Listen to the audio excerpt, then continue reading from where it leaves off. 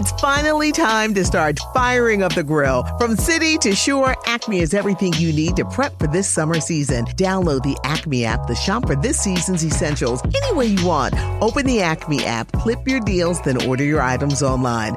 An experienced Acme associate will carefully select your groceries, bag your order, and bring it right to your car or deliver right to your door. Download the app or visit acmemarkets.com for program details.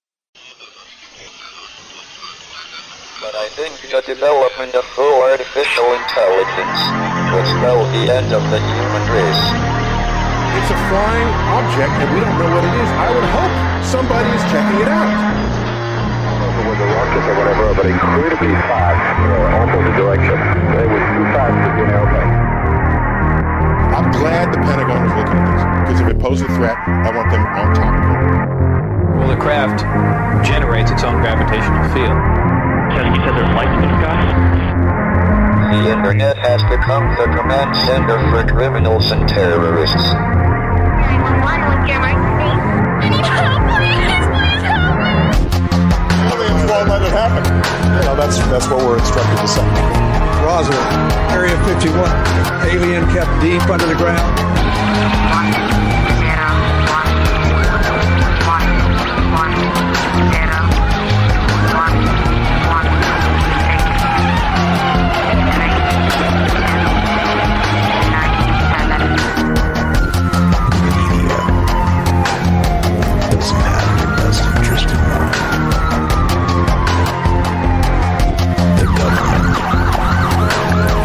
self-serving. You're here for a reason. You're listening to Troubled Minds Radio.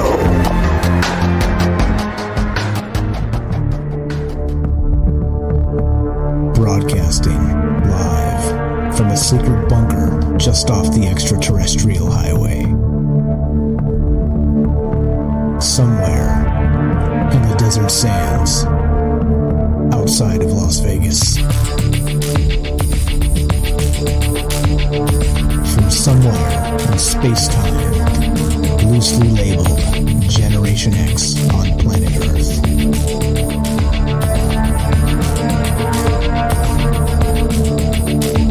And asking questions of you in earnest into the digital darkness. Good evening and welcome to Troubled Minds Radio. I'm your host, Michael Strange, and tonight we're here with my good friend Jennifer in Missouri, Jennifer H. And we'd like to say hello to all of you who may also have troubled minds. What's going on, guys? It is Tuesday night, which is one of the nights we get together and talk about all the things we're not allowed to talk about. You know what those things are. Aliens, conspiracy, the paranormal, the government, academia, the 24-hour news cycle, propaganda, and the general feeling that we live in the upside down. As always, we are doing this live to include you. As I always say, the secret weapon of troubled minds is not me, it is you, because this is a conversation. I'm calling it the Great Conversation, which means we range far and wide, we make no excuses, and we leave no stone unturned. And that's what this is all about. And of course, if you want to be part of the show tonight, we're talking about the Saturn death cult. The Saturn death cult. We're going to get to that and all kinds of exciting stuff. And if you know anything about this, or if you think this is real, or any of the rest of that, give us a call. Phone number is 702-957-1037. That's 702-957-1037, and we'll put you on the show. And if you got questions for myself or for Jennifer, or just thoughts on, well, is this a real thing, or is this one of those things that's sort of concocted as, I don't know, mythology or nonsense or everywhere in between? You guys know how we do this, kind of look at things in the sense of, well, could it be real? Could it not be real? And again, everywhere in between. That's what this is all about.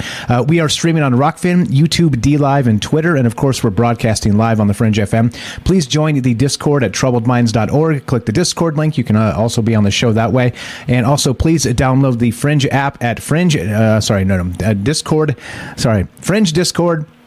Join that as well. It's the same program. It's just a different chat room. Fringe.fm/chat. It's a Discord, of course, is free. It's a free voice and chat client that really hasn't been in the censorship business until just recently. Just several days ago, they started labeling things as misinformation, which is unfortunate because the thought police have infiltrated every corner of everything, it seems.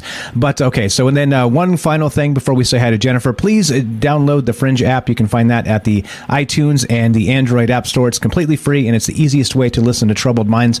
Just smash the play button at 7 p.m. Pacific time, Monday through Thursday, and you'll get little old me. You'll get little old you and whoever else would like to be part of these conversations. Like I said, the actual secret weapon of Troubled Minds is, of course, you. So let's without further ado, let's go to Jennifer. Jennifer, already there? Test 1, 2. How's the technology holding up? Yeah. I think it's on. Can you hear me? They're loud and clear. Working so far, so good. So what? How are you tonight? Let's begin there. I'm good. I'm doing real good. Okay, good. Just thinking on this and thinking about how to cover it. So because it's real big, isn't it? It's real big. I spent several hours reading up on this afternoon, and it got to a point. It just got too big. I was like, okay, that's it. I'm done. Enough. I can't do any more because there's no way we'll get through all this tonight anyway. So interestingly, this we might. We might. You think so? You think maybe? All right. There's a lot to this. We'll do a Cliff Note. Yeah, exactly. Notes. So we'll just do that. That's fine. Or if it all falls apart, we'll end up just having to do part 2, which is fine with me if that's fine with you. Yeah, that's fine. Okay. Hopefully we can get it though. Okay, we'll try. So what we're talking about tonight, yeah, we can do this, is this idea of a Saturn death cult, the Saturn death cult. And it kind of goes back in, cosmological terms, humans, right? I mean, it literally goes back to something called the Purple Dawn, which we'll get to in just a moment. But as much as I kept reading here, it was just layer after layer of not just cosmology stuff about sort of an alternative cosmology to not just our solar system here, but also to maybe an idea of an electric universe. And I mean, there's a whole bunch of stuff kind of packed into this. But the overall idea here is, maybe I should let you do this. So before we get going tonight, let's kind of just throw it out there. This is what the general idea of the Saturn death cult is, and then we'll get to the beginnings of this and sort of the Purple Dawn, and then where it goes from there. But in general terms, what is this about? Like, it started again thousands of years ago. They say, I think 60,000 BC is what I read for the Purple Dawn. But then, how does that relate to what's happening now in modern days with the Saturn death cult? No pressure. Big challenge. Go right ahead. Okay. Yeah, the Saturn death cult, it's a combination, like you said, of a cosmology that challenges modern science cosmology. It postulates an electric universe. It also has a differing sort of version of why history went the way it was. It gives history, human history, more of an occult drive. So it says basically the Saturn death cult mythos kind of says that history itself is driven by an occult drive. And that the history of the world is, that there's a secret, basically. And the secret is that history is controlled by an elite group that drives the culture of humanity as a whole in a certain direction.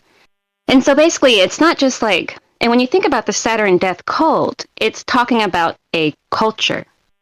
So you have to think in terms of culture and what that means, the term of a culture, and how it goes over things like race or religion even, or anything of that kind, it deals more in the aspect of the culture of societies and how it's a death culture, and that there's an all-pervasive death culture in the world driven by the Saturn death cult. It's not a person. You can't pick out and point out at celebrities and individuals and say that these people are members of the Saturn death cult. That's not exactly, you could do that. People want you to do that. But that's not exactly what it is. It's more about the cultural situation that humanity is in and how it got there and how it's driven by human toil and sacrifice in order to benefit a chosen few.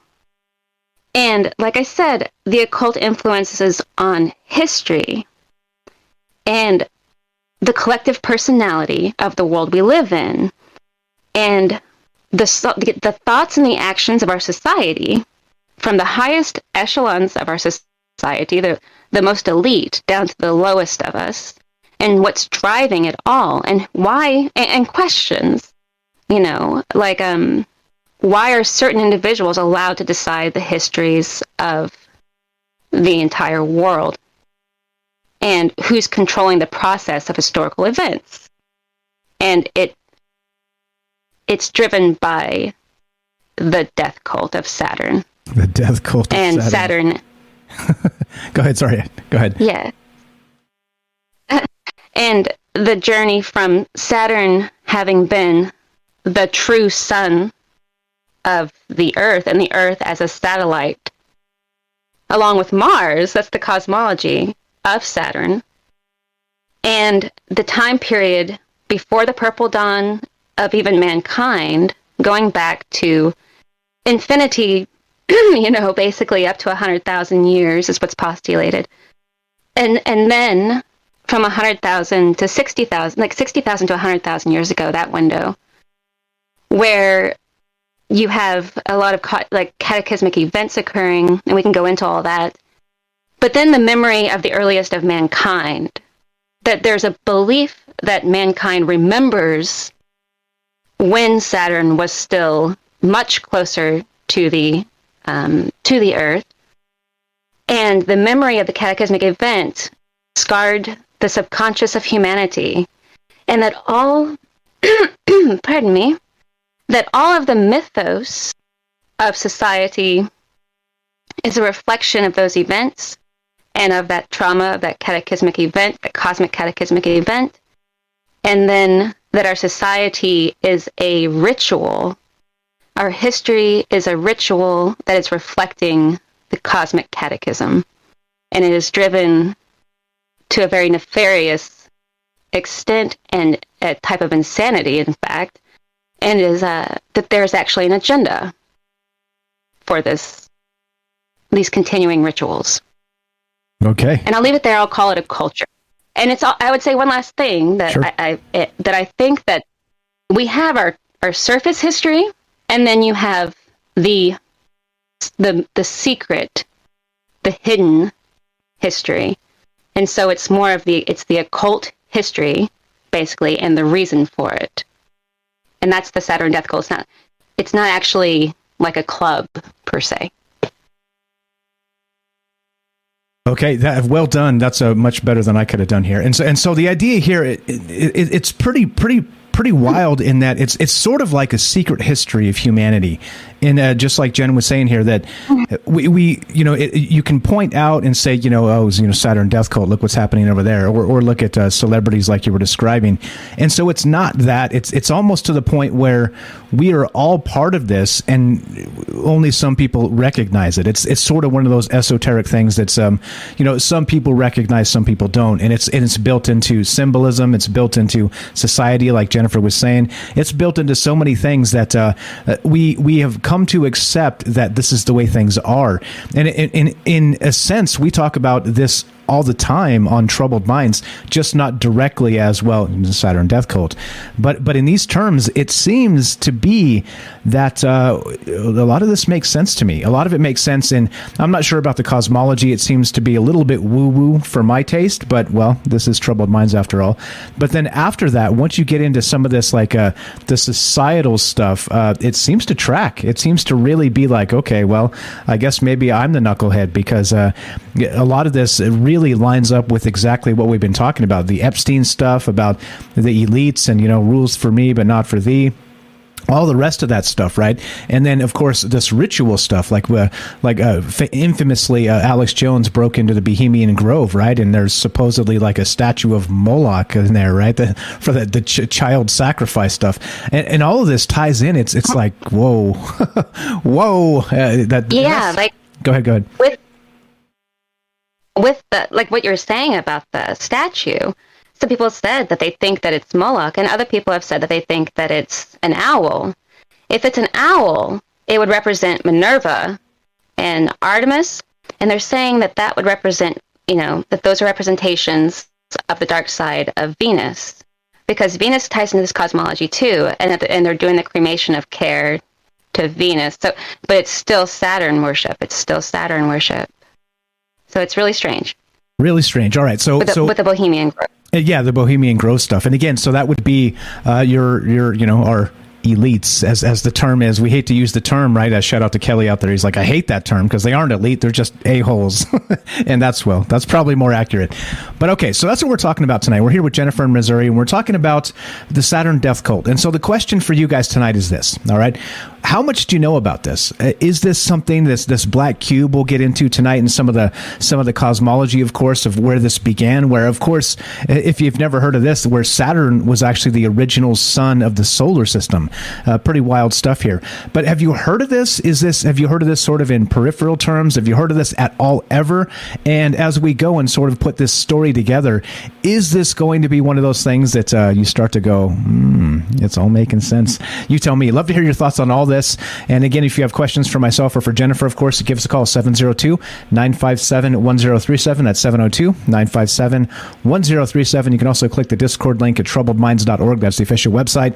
And the Discord link is there. The phone number is there. Everything's there. Everything you need. We're streaming on the website itself, by the way. So if you're ever confused on where to find Troubled Minds, there you go. Just go straight to the website. Okay, so where do we begin here? Shall we start with the cosmology of this and the Purple Dawn? I think that makes the most sense to sort of describe how the idea of Saturn as the first sun of this solar system kind of came about. What do you say?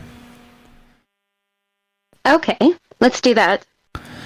Okay. And that's a good place to start. Yeah, it's as good as any. Go right ahead. Yeah, good as any. All right, so you have like 100,000 years ago that Saturn it wasn't captured by the sun's heliosphere. Saturn itself was spiraling through the universe. For how long, nobody knows. On it, you have, well, not on it, but you have Saturn, and you have Saturn's moons. And Earth and Mars are said to were moons of Saturn, is what they say. And that there might have been, some people say 8 of these moons, and others say 9, that kind of thing. Some people say that Jupiter may have also been, but Jupiter most likely, they think, actually belonged to the sun. But it's an electrical universe, and there's a plasma sheath off of Saturn, because Saturn would be like a brown dwarf star. And it was enveloping the Earth at this point, and the Earth was in a phase-locked position to Saturn, kind of like our moon. And it's spiraling its way, through space, essentially, and it's running into all kinds of different things out in the cosmos, and it's interacting with those, and there's, creatures, flora and fauna change. There's rise and falls of creation on the Earth as it's moving along with Saturn.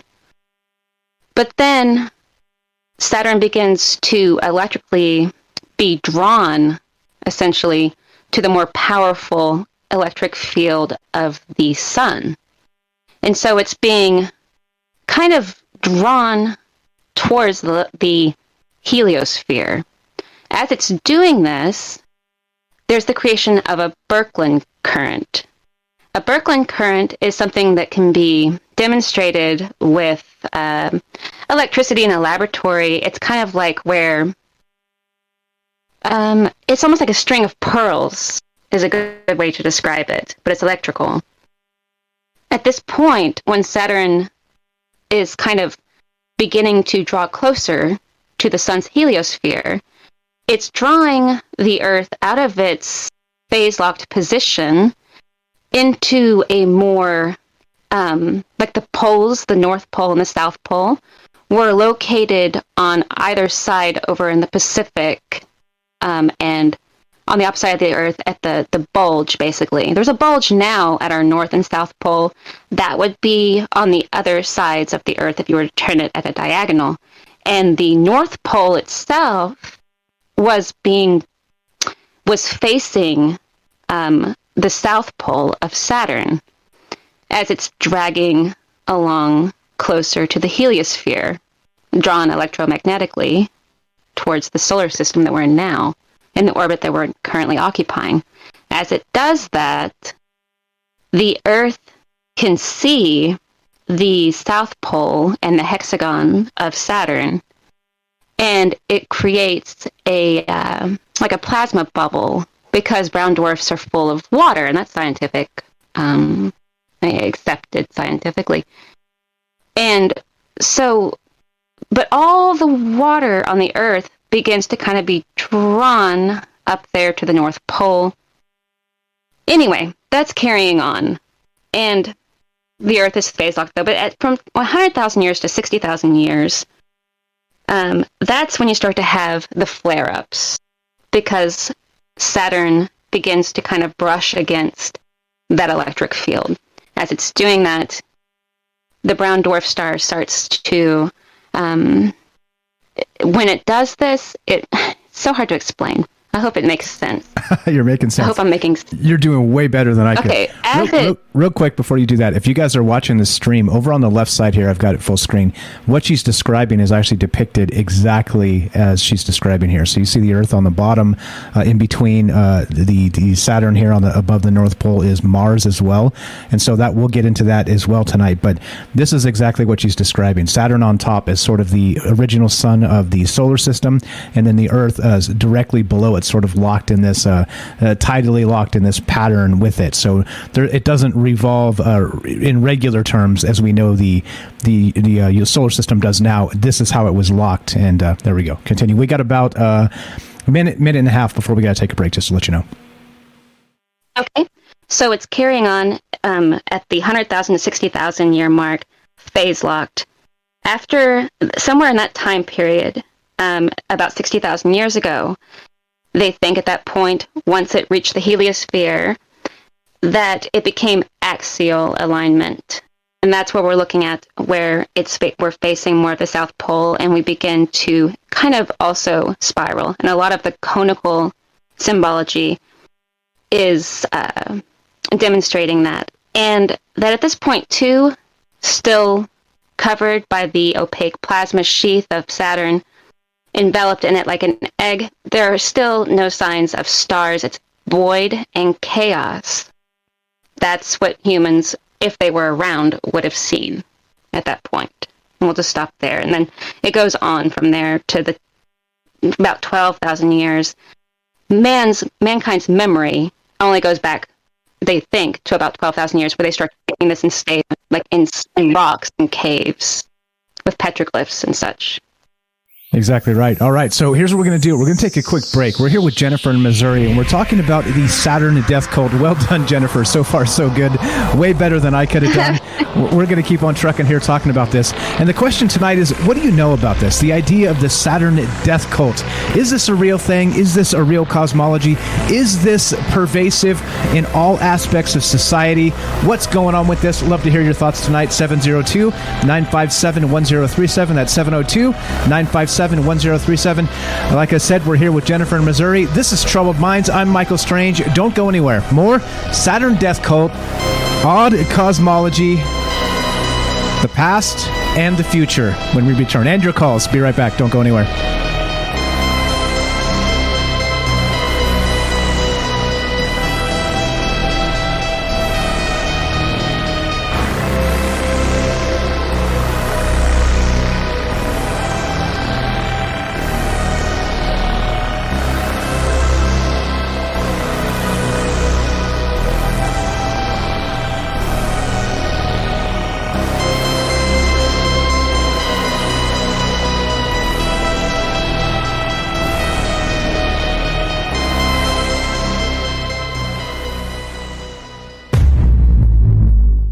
It's finally time to start firing up the grill. From city to shore, Acme is everything you need to prep for this summer season. Download the Acme app to shop for this season's essentials any way you want. Open the Acme app, clip your deals, then order your items online. An experienced Acme associate will carefully select your groceries, bag your order, and bring it right to your car or deliver right to your door. Download the app or visit acmemarkets.com for program details.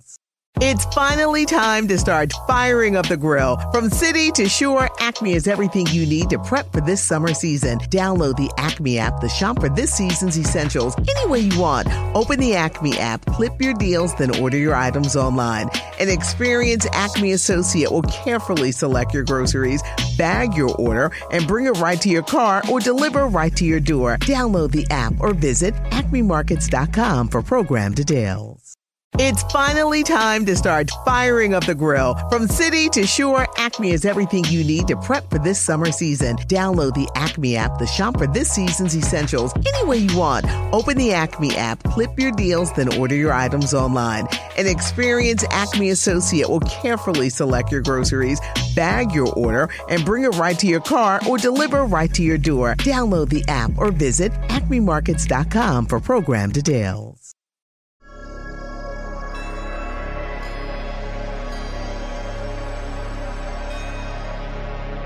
Welcome back to Troubled Minds. I'm your host, Michael Strange. We're here tonight with my good friend Jennifer in Missouri, and we are streaming on Rockfin, YouTube, DLive, and Twitter. And of course, we're broadcasting live on the Fringe FM. Tonight, we're taking your phone calls as we discuss the idea of the Saturn Death Cult. What exactly does this mean? How far back does this go? And what does it have to do with society today? 702-957-1037. That's 702-957-1037, and we'll put you on the show. It is as easy as that. Let's welcome back Jennifer. Are you there, Jennifer? Test 1, 2. I am. Welcome I believe back. so. I believe so. Right on. And loud and clear, so confirmed. You are still there.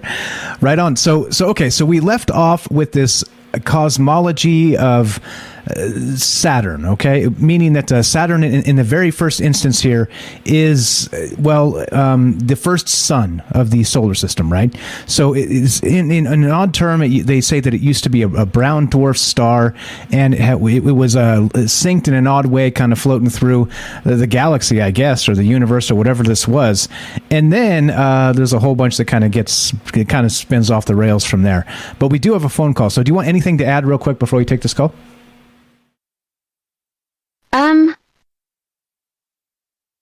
No, take the call. All right, let's take the phone call. Just remind me if you're getting an echo. I turned that on so you can hear like the bumper music and stuff. So if I forget to turn it off and you're hearing the echo, just let me know. Just remind me. I just killed it right now. No, it's fine. Okay, my bad on that. All right, so 702-957-1037. Let's go to, I have no idea who this is. Welcome to Trouble Minds. You're on with Mike and Jennifer. What's your first name? Where are you calling from? Hi, this is Chuck. I'm calling from Delaware. What's happening, Chuck, in Delaware? Go right ahead. Welcome to Troubled Minds. Okay, so I just wanted to say a couple of things. And the first one is kind of like, and like I'm no authority or anything, and like some of it seems trivial, but like really like what you guys are talking about with the planets like almost acting as a sun or whatever. It's almost like I feel like how can they not be like acting like a sun to the moons around them, right? So there's life on the moons, right? Like we're potentially. You know what I'm saying? Yeah, I get what you're saying. So not necessarily it being, the whole concept of Saturn being a sun to the Earth or being like some sort of radiance to the Earth.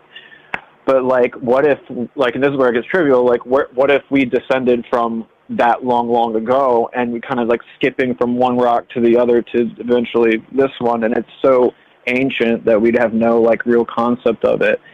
And it's just something to ponder about and to think about, because like they're getting that radiance and that energy from the planet, almost like a second sun. So there's very possibly life on these moons, and still life on these moons. And like, who knows if it's projecting some sort of frequency or another consciousness. And that's where it gets trivial, right? But in terms of like the death cult stuff, I hope I don't go off on a tangent here or anything, but like the term "as above, so below," and you showed a little picture on the left-hand side of Saturn and the Earth or whatever, and being below it, so to speak. So like, we are in the middle of a microcosm and that macrocosm, and we're like smack dab in the middle of that and having to figure that out, right? I think there is an application or like a scientific, I'm not saying it's right, but there's a scientific reason behind all this wacky stuff you hear about with people ingesting like blood and bodily fluids of people and like animals, children or whatever. I think there's a scientific basis behind it and a reasoning behind it that's just so coveted that we can't even begin to really know about it. But the heavenly bodies have such a interaction with our lower selves that I think that there's something that just really isn't being talked about. But I feel like I'm scratching the surface here. Do you understand like I'm trying to say? Yeah. There's a lot to this. Go ahead, Jennifer, if you want to address that. I got some things to say too. Cool.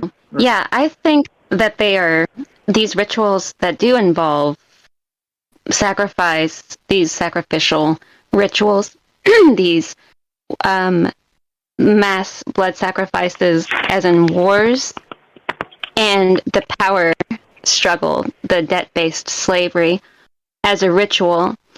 They believe that by doing that, they're communicating on a they're affecting cosmic forces, and that they are interacting with a deity of sorts, a creator, God, that they think is, because they see Saturn as a creator of sorts, because it's the first sun, and they're trying to communicate and change the outcome of events, kind of controlling their death, birth, and rebirth, hoping to reincarnate in higher elite statuses to eventually have complete control and create their own golden age that they remember, or that's taught by the priests of Saturn in the future, after a doomsday event that may happen again, in their opinion. Right. So are you suggesting that they have some sort of consciousness, like the heavenly bodies, like the planets or whatever? Or like, I think it's a perversion of the initial rituals. I think that it became more and more depraved over the thousands of years. And I think that they went to more and more extremes in order to shrink the number of chosen elites. And they believed, too, that the ritualistic nature of their occult acts were going to communicate to Saturn and elevate them out of just being under the whim of a god that destroys its own creation. It would elevate them up to be on par with it, and possibly even create a breakaway civilization where they are no longer under the whims of a dangerous god. Godmen. So I think that they're trying to, through, and we know about stem cell research, and there's the old stories about Bathory and the consuming of blood and transfusions, and we know about that. And that they believe that there's some elixir of life or youth in it. So it's kind of dark, and Saturn has that mythos. They've taken the mythos of what happened, and they've twisted it, and it's become very perverse and insane.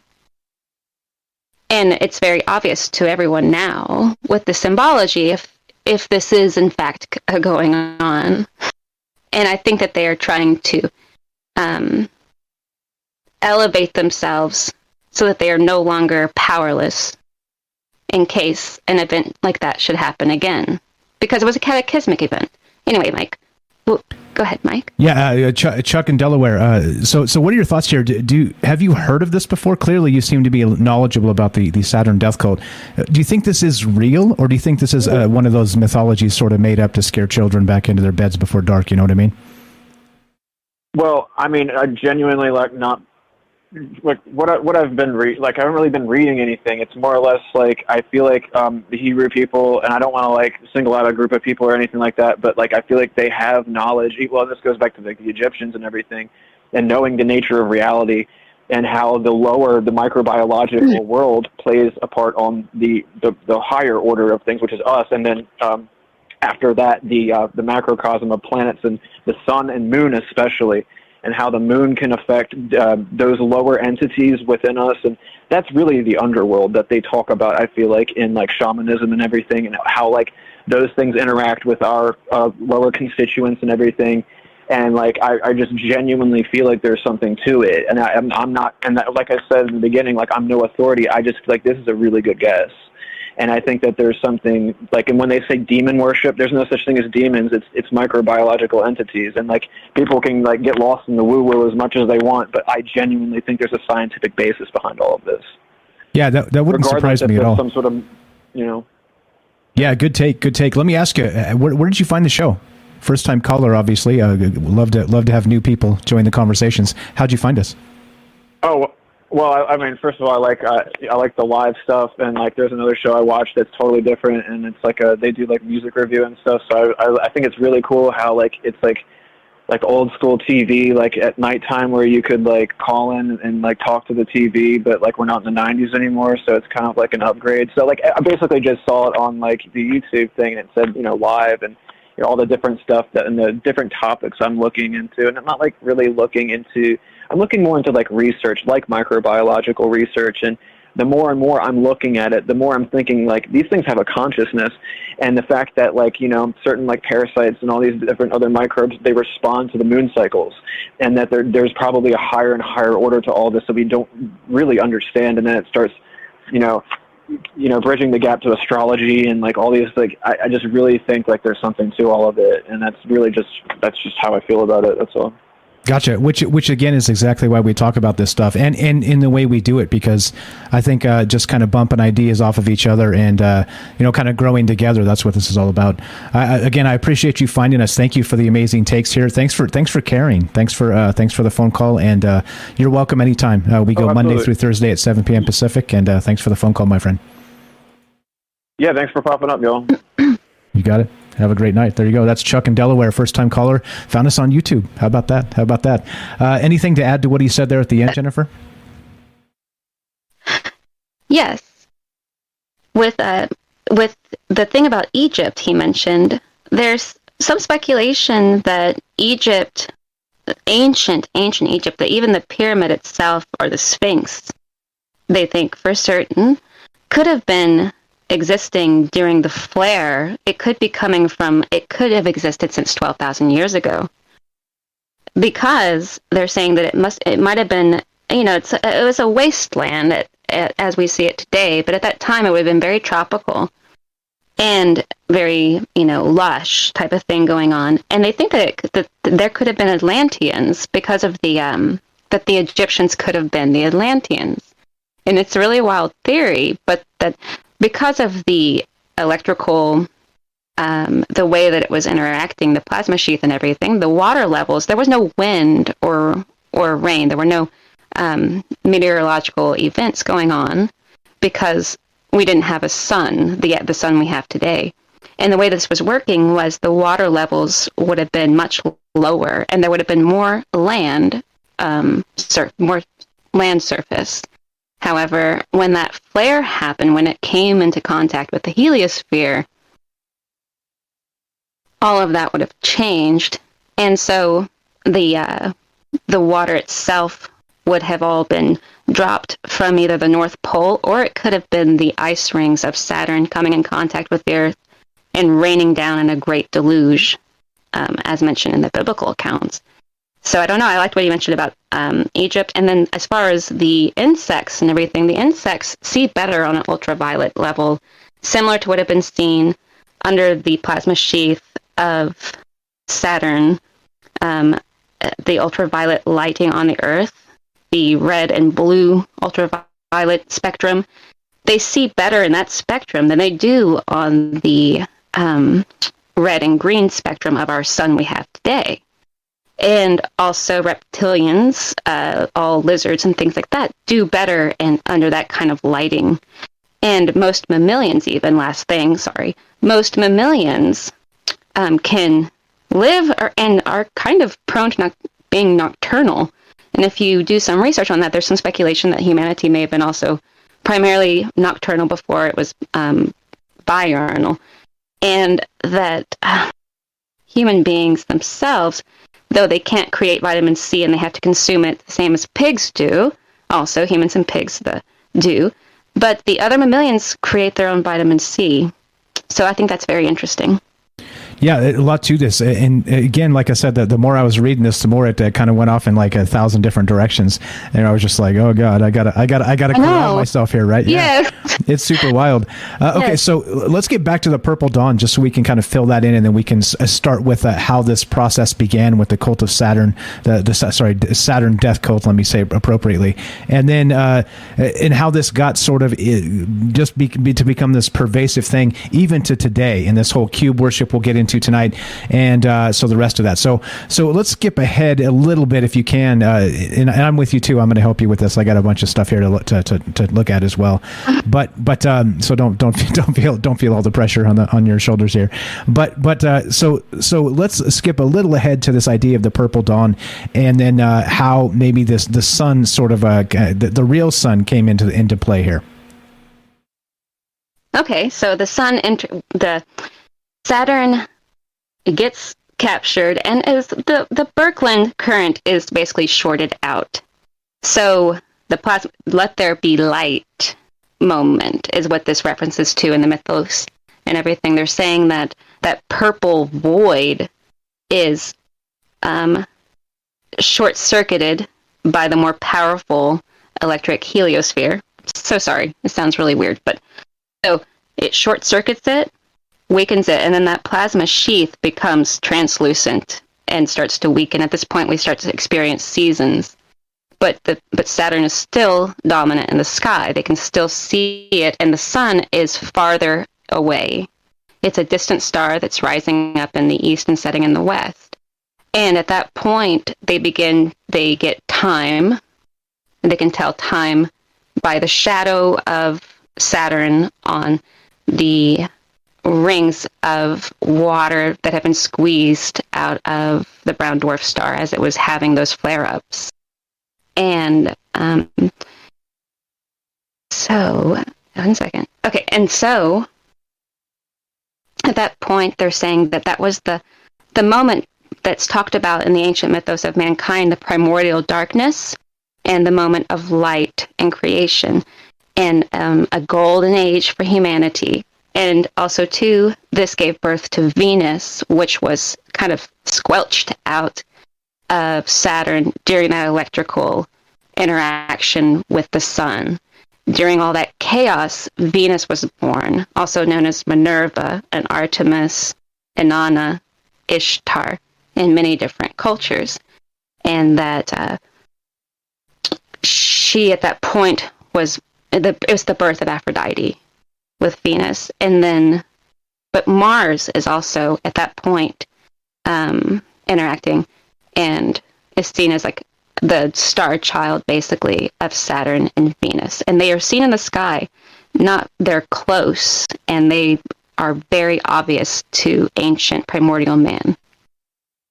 And they're still kind of they're fixing to enter into a golden age that occurs after the deluge 6,000 years ago. One of the ages of man. the Golden Age, the Silver Age, the Bronze Age, and the Iron Age. And so those are actually 4 different ages of mankind, meaning that it's not like you would expect from like anthropology in this, where they talk about the the Stone Age and that sort of thing. These are completely separate ideas behind this idea with the Saturn death cult and this whole thing. And so the Purple Dawn. It basically, in the moments before the sun came, before the actual sun sort of became part of the heliocentric model that we know today of our solar system, the Purple Dawn was, like the light itself was purple. It's like everything sort of had a purple hue, and all the plants were sort of different. Everything was a little bit different because it had to adapt to like the particular light that came from Saturn at the time, right? And then once the sun... Thank you, Mike. Oh my God. What's that? What's that? I said thank you, because the gravity thing too, about the large animals and the growth of the plants, and that those dinosaurs, they think that the bulk of their bodies, some of them could have been supported, so they might have just been bobbing around in marshes. But under this theory, it's possible that they were lighter and they could support their own bodies and could grow to such extent, such massive proportions.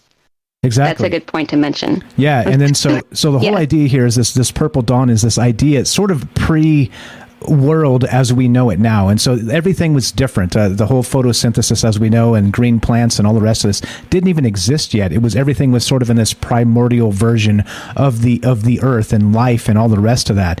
And people lived back then as well, so it wasn't just dinosaur stuff. You know how we have those tracks where you see like the dinosaur and like the people footprints next to them, kind of in stone. You've seen that, Jen, I'm sure. That's some of the ideas that these guys talk about. Massive and all that. Yeah, go ahead. Yeah, and so that I mean and that's the thing, right? So there's the idea that at sort of the primordial beginning of the Earth itself, it was with Saturn was the first sun, and so this is where this kind of comes into play. This whole idea of this Saturn worship, because it was cast aside, and so in Greek and Roman mythology, of course, Saturn, Cronus, Saturn is the two names, right? And you also have he was the king of the gods, all right? He was the father married to Gaia, right? Which of course is Mother Earth, as you know, in those terms. But they had sons and daughters, and of course, as we've heard in other mythologies and legends, the Oedipus complex, things like this. It was determined that these sons and daughters eventually would overthrow Cronus himself, and so he wouldn't allow that to happen, and he would actually eat his children as they were born. He would devour them, as they were said. And so this whole thing turns into this well, and this is where it starts to get a little dark, right? Because we're talking about actually eating children, right? And so that's not an accident. It's not an accident that it traces back to that idea that that Saturn itself was sort of displaced as the center of the solar system, and not only that, displaced by, wouldn't you know it, Jupiter of all things, and the sun itself, of course. But I don't know, anything to add to that? We got like another minute or so before we got to take a break. But like I said, there's just so much here. There's so much to talk about regarding all of this. But go ahead. What else you got, Jen? No, that tied up. I think that tied up nicely as far as the best we can do to cover the cosmology. But people can look into it. It's a very deep topic on the cosmology. Very interesting. Exactly. Just that part itself, Jill, like again, from the Purple Dawn all the way through how the Saturn got displaced and kind of thrown out again by Jupiter. We'll get to that as well when we come back, including that he was eating his children so they wouldn't overthrow him. But of course, as is done, the mother didn't like this. Of course, it was Gaia. She wrapped one child in particular in a rock. Swaddled a rock instead, gave it to Cronus, who ate the rock, thinking, of course, it was Zeus, Jupiter, and it was not. And so Zeus and or Jupiter, depending if you like the Greek or the Roman, actually was ushered away and grew to become a man. And what did he do? You know what he did? He overthrew Dad, and he freed his siblings from the stomach of Saturn himself. And so that's what we're talking about tonight. The idea, again, that's the Greek and the Roman mythology regarding this, but we're talking about the Saturn death cult tonight, and how this began, and how it's still a pervasive thing even today in society and culture. And it's sort of the slave system of how we've been basically just corralled into this idea of, well, reality as we know it now. We're here with Jennifer, a good friend of mine, Jennifer in Missouri, and we're talking about this. And of course, we're taking your phone calls. If you want to be part of the show tonight, give us a call at 702-957-1037. That's 702-957-1037. And we're going to take a quick break, but we're going to continue talking about this because there's a lot. So we're going to get to how this starts to become a sort of worldwide thing, and continues again from the earliest days of mankind all the way to the current day. And of course, we're talking about the Saturn death cult. So if you want to be part of the show tonight, one more time, give us a call at 702-957-1037. That's 702-957-1037. This is Troubled Minds. I'm Michael Strange. We're here with Jennifer in Missouri. And of course, we're talking about the Saturn death cult. What do you know about this? Is this something that's new to you? Is this something you think tracks and makes a lot of sense? Do you think we're completely off the rails and it makes no sense whatsoever? Love to hear your thoughts on this and more. One more time, 702-957-1037. Click the Discord link at troubledminds.org. Don't go anywhere. More Saturn death cults. Jennifer, Troubled Minds, and your calls when we return. Be right back.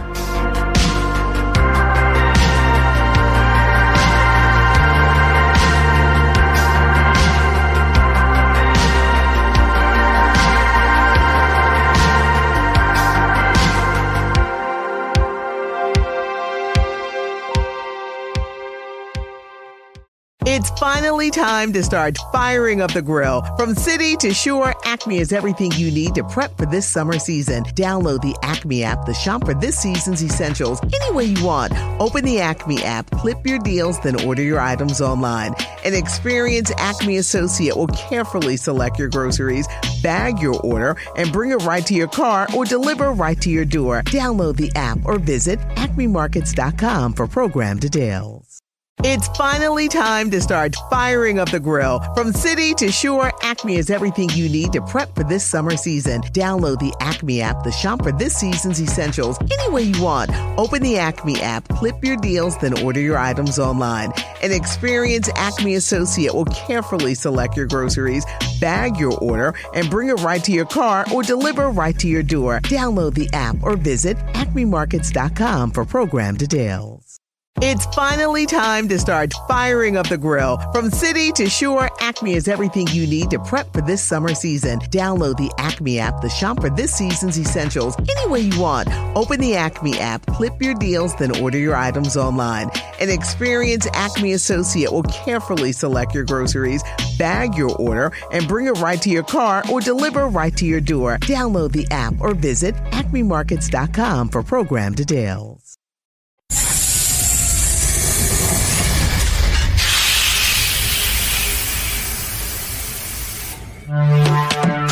We are talking about the alien abduction phenomenon. The aliens are looking through your eyes and they're accessing your optic nerve. I'm doing that. And through that optic nerve, they're transferring to your brain. People are random images as they traverse neurons in the brain. All right, so maybe, and they also feel them planting or receiving memories or ideas or images.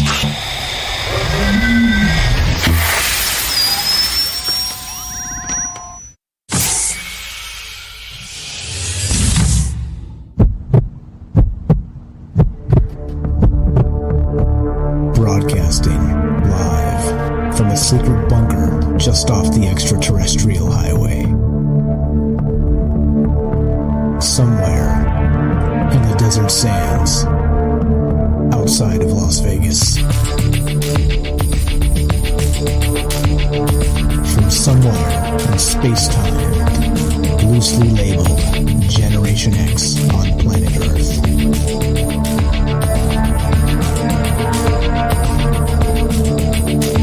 And asking questions of you in earnest into the digital darkness. Yo ho, yo ho. Welcome to Troubled Minds Radio. I'm your host, Michael Strange, and tonight we're here with my good friend Jennifer in Missouri, and we'd like to say hello to all of you who may also have troubled minds. What's going on, guys? It's Tuesday night, which is one of the nights we get together and talk about all the things we're not allowed to talk about. That's Monday, Tuesday, Wednesday, Thursday at 7 p.m. Pacific. What are those things we can't talk about? Well, you know, aliens, conspiracy, the paranormal, the government, academia, the 24-hour news cycle, propaganda, and the general feeling that we live in the upside down. Tonight, we're talking about the idea of the Saturn death cult, how there's a cosmology involved. It seems to be pervasive with all ancient ideas of mythology and religion. It all seems to be tied together.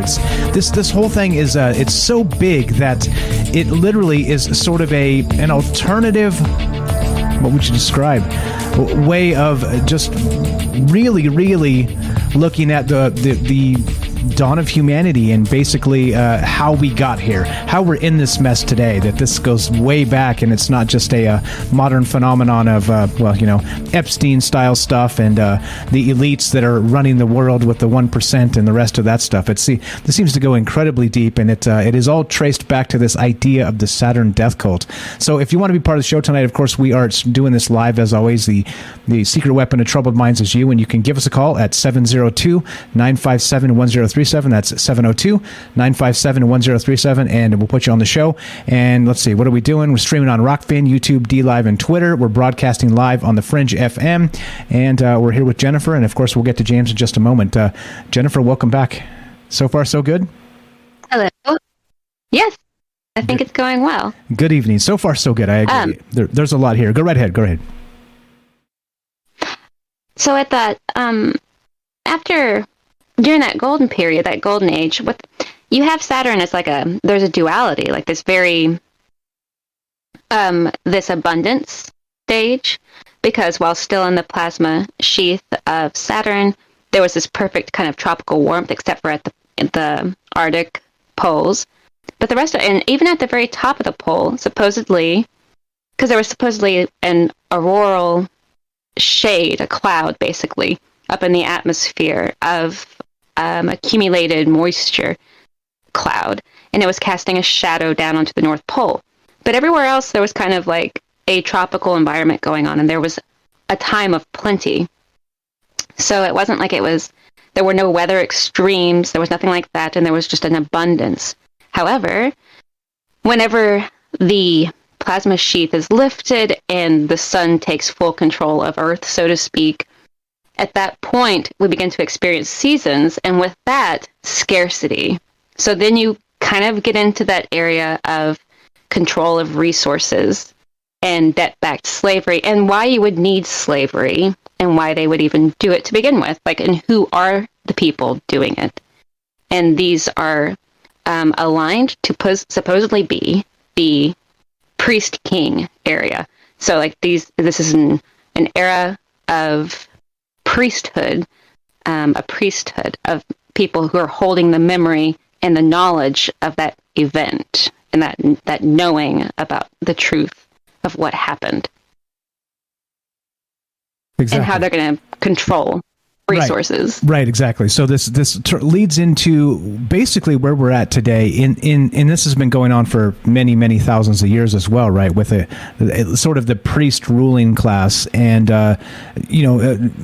being able to do all the things they want with it, living the lavish lifestyles and all the rest of this, while the rest of us useless eaters are exactly those tax slaves, those debt slaves, right?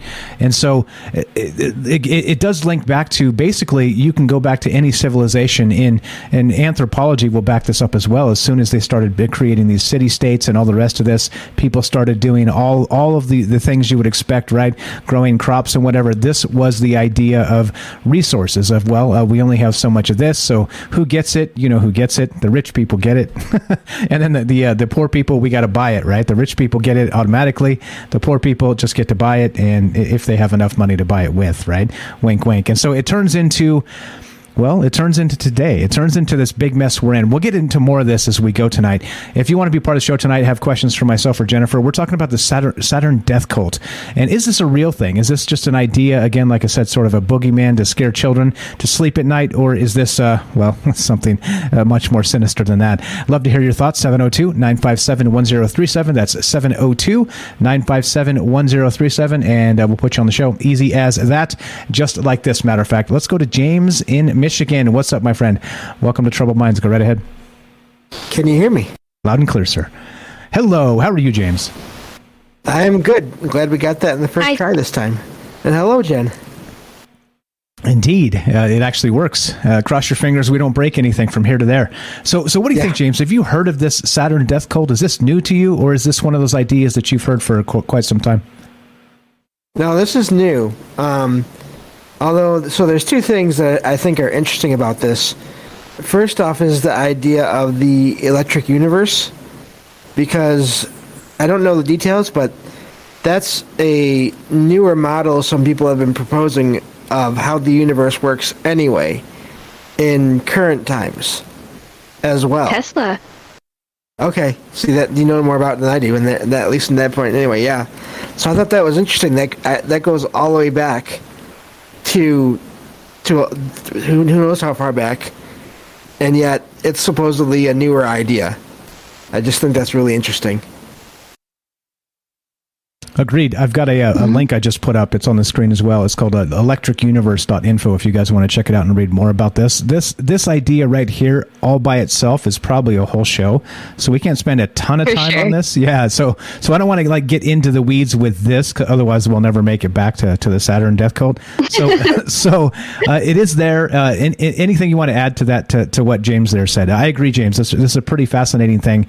The old St. Elmo's fire routine and electricity and space and plasma and all this stuff. It's pretty mind blowing when you start reading up on this. And check out the link, James. You'll enjoy it quite a lot. But go ahead, Jen. What's your thought on that? You talk about it a lot, like when you talked about the UFOs and plasma blobs kind of thing. And Tesla talks a great deal about it and was very critical of Einstein's version of the universe. And he did propose something very similar to this electric universe paradigm. So I think that people should check out Tesla too, and what he had to say about it. It's inspiring to think about. Free energy. Gotta love that free energy.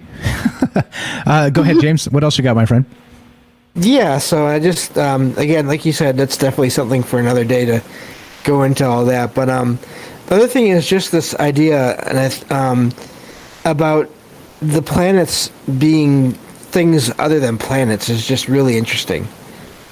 And also the idea of how they're connected to mythology makes me think of, and I think this was maybe already been mentioned, the idea that these planets have some kind of sentience, or stars have sentience. And if you just look at the stories like you were talking about earlier, I mean, if different in space, when you have things collide, sometimes you can have things like different planets or masses or whatever appear to eat other things,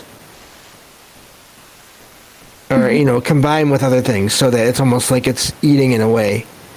So I find that really interesting, that parallel there. Yeah, planetary merging or black holes merging is a nice way of saying one whooped the other's ass. But that's kind of what happened, right? That's kind of how it goes. Some part of that is destroyed. You can't merge two things without waste, without destruction, without all the rest of that. But I like the way you put that. We talk about the Marvel universe quite a lot, and how there's some of the weird cosmology stuff that we're talking about tonight.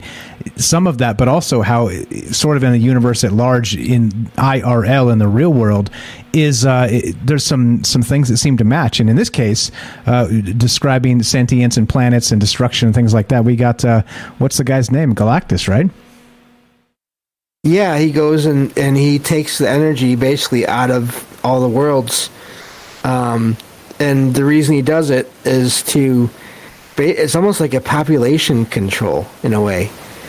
Because all these planets are used as basically eggs for these other aliens these basically these massively powerful energy beings called celestials, and that's how they basically reproduce is some way through a planet, and to control their population. That's what Galactus does, is he goes around and does this to planets. Now, of course, anything that's living on the planet is no consequence to him if it gets destroyed as he's destroying the planet, because he's not there for everyone that's on that planet. So, again, that just shows the very impersonal nature of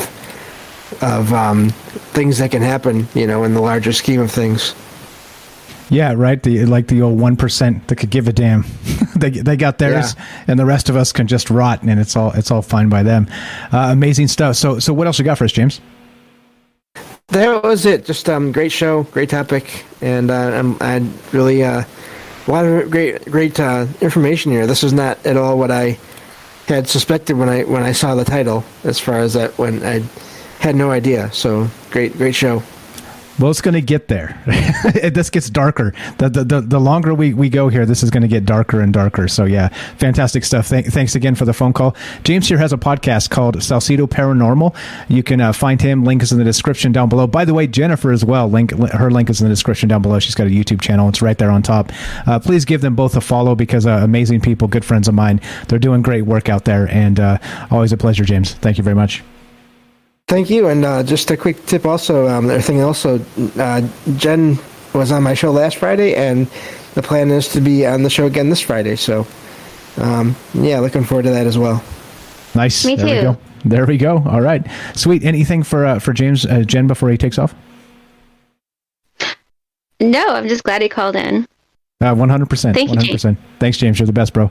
All right, so we're still doing this. We're talking about all kinds of crazy stuff like we do. It's just another Tuesday on Troubled Minds, talking about the Saturn death cult. All right, we kind of got through most of the cosmology here, and we're going to get into some of this darker stuff as it becomes basically like a control mechanism for basically all of humanity for all of time, and sort of like it was maybe planned from the get-go, from the beginning of everything, which seems even more sinister. So, what are your thoughts on this? If you have ideas, if you've heard of this Saturn death cult, how deep does this go, and do you think this is real or not? Love to hear your thoughts on any of that. 702-957-1037. That's 702-957-1037. We're here with Jennifer in Missouri tonight, and we're talking about crazy stuff per usual. Saturn death cult. Let's go to Derek in Massachusetts. The Night Stalker. Welcome to Troubled Minds, my friend. You're on with Jen and Mike.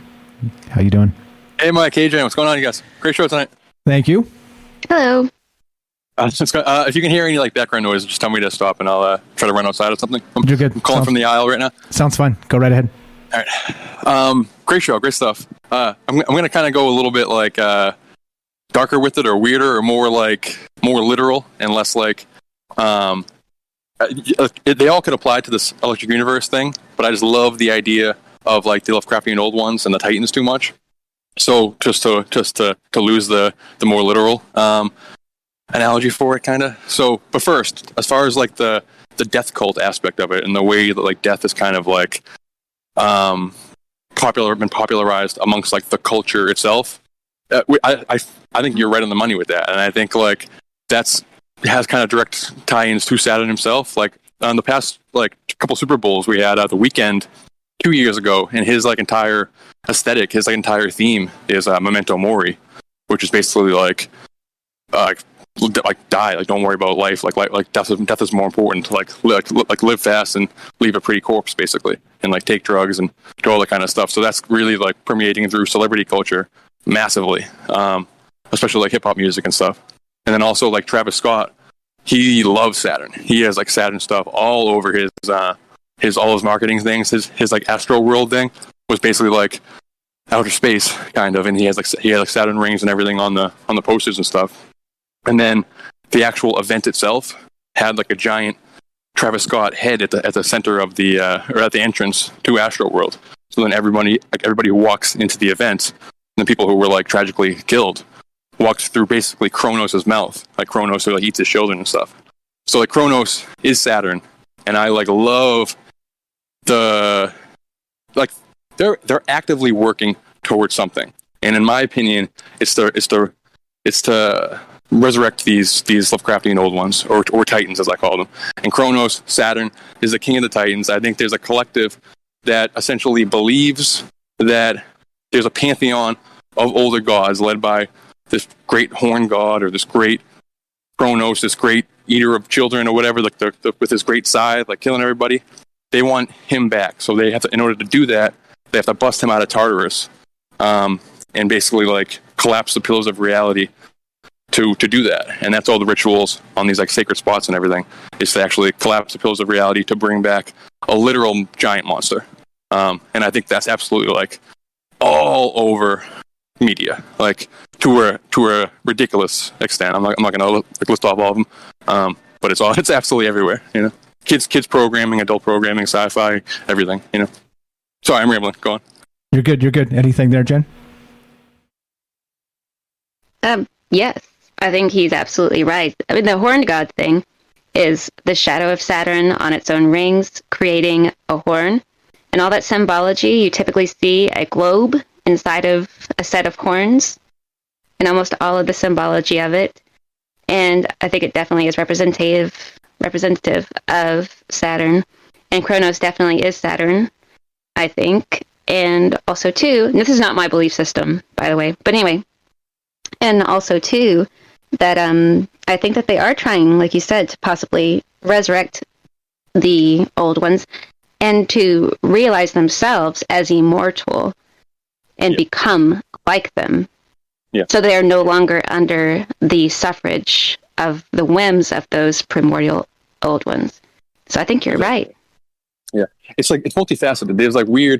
There's weird different narratives that kind of tied to Saturn, and some are like cults that are designed in like veneration of Saturn or of Kronos or of this black cube or yada yada, and some seem to be almost like an opposing force. Like what if Saturn is like David Icke and stuff? He talks about, I mean, take his stuff with a very large grain of salt, obviously, but like one of his major theories is that the hexagon on Saturn is like what's in charge, is like what's actually creating time, is like what's actually controlling whatever prison planet mechanism we're actually in.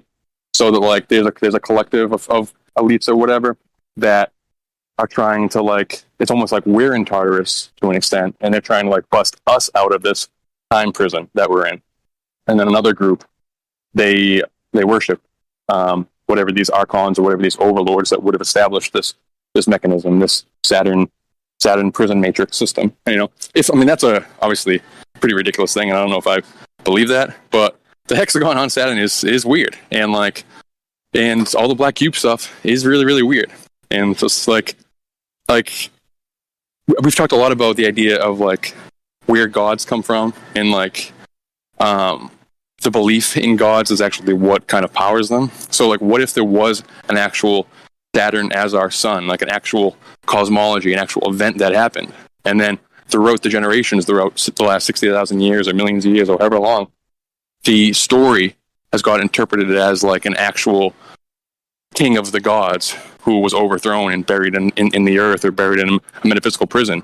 But because of countless like generations of belief in that, it's actually created a giant monster that they're trying to release. So they could both be happening at the same time. Like an actual, like Saturn was once our sun, and there was like the electric universe collapse and all that kind of stuff.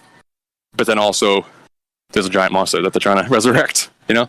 And somebody in the chat mentioned like the Phoenix thing, and that's another like rabbit hole too, but that's exactly right. Like there's a lot of Phoenix stuff, a lot of resurrection of the Titans, like symbology in media, to a crazy extent. Like I can't stress enough how prevalent it is. It's absolutely everywhere.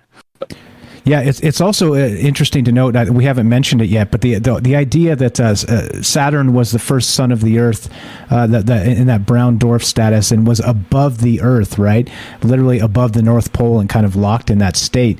And so it also kind of traces back to, like you said, the symbology is everywhere. The eye of providence, right? You guys have all seen that on the back of the dollar bill. Yeah. There's like the all-seeing eye. It's like the top of the pyramid that's looking down, and that goes back to exactly this idea of Saturn sort of overlooking the Earth, that all-seeing eye, sort of like the eye of Sauron, right?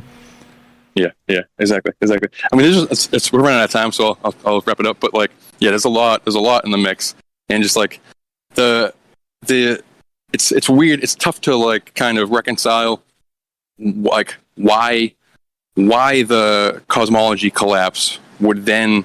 Like, what do you think, Jennifer? Like, I had to I had to talk to my boss for a little bit, so I might have missed you talking about it. But like, why would the collapse of an actual cosmology make an elite class do like rituals? Like, what's the goal of the elites in these blood sacrifices that they're doing? What's this eyes wide shut stuff? Like, why? What are they doing? Are they trying to bring a literal Saturn back? Do they think it's like going to like what are they? What's their angle with it? You know? I'll let you go. But really, really awesome stuff tonight. Great stuff, Jennifer. Great stuff, Mike. I'll take off. Bye. Really good. Appreciate it. Thank you very much. That's Derek in Massachusetts, the Night Stalker. Give him some love as well. Links in the description. He's got a YouTube channel. Go ahead, Jennifer. He had a question for you. Yes. I think that I think it initially started out as a retelling of the events that happened on a cosmic level. And then I think over time, it became more and more extreme to limit those who would be initiated into this knowledge. They began to reenact what they saw symbolically of the consuming of, the sacrifices and things of, and doing these kinds of sex rituals and things like that. And I think that they became more and more extreme as they began to believe that it was communicating with the cosmic forces by committing these acts. When they start doing huge rituals involving mass death, mass kill-off, as in the case of wars and things like that, and they have the entire population of the planet interacting in these rituals, they believe that they themselves are somehow going to control their own incarnation. Which is what we're going to get to here after the break. I appreciate it, Jennifer. Good stuff as always. We're still talking about this. We're doing this. The Saturn death cult. Have you heard of this? What do you know about this? Could this be real? Could this be not? 702-957-1037. That's 702-957-1037. This is Troubled Minds. I'm Michael Strange. We're here with my good friend Jennifer in Missouri. We're still talking about the Saturn death cult. Don't go anywhere. More after the break. Be right back.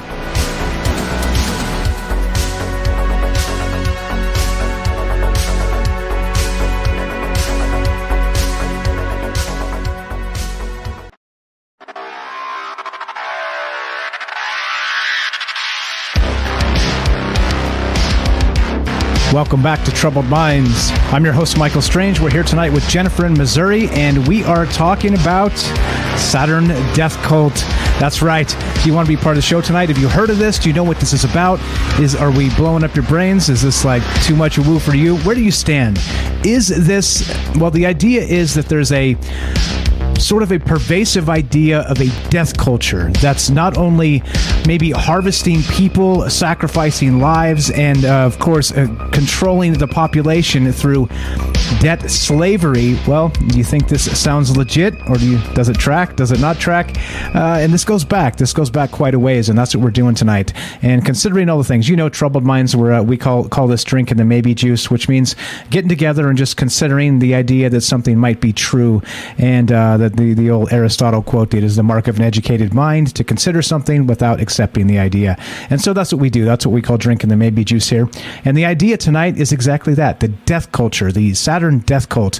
Let's welcome back Jennifer, and we got some phone calls to get to as well. Jennifer, what's going on?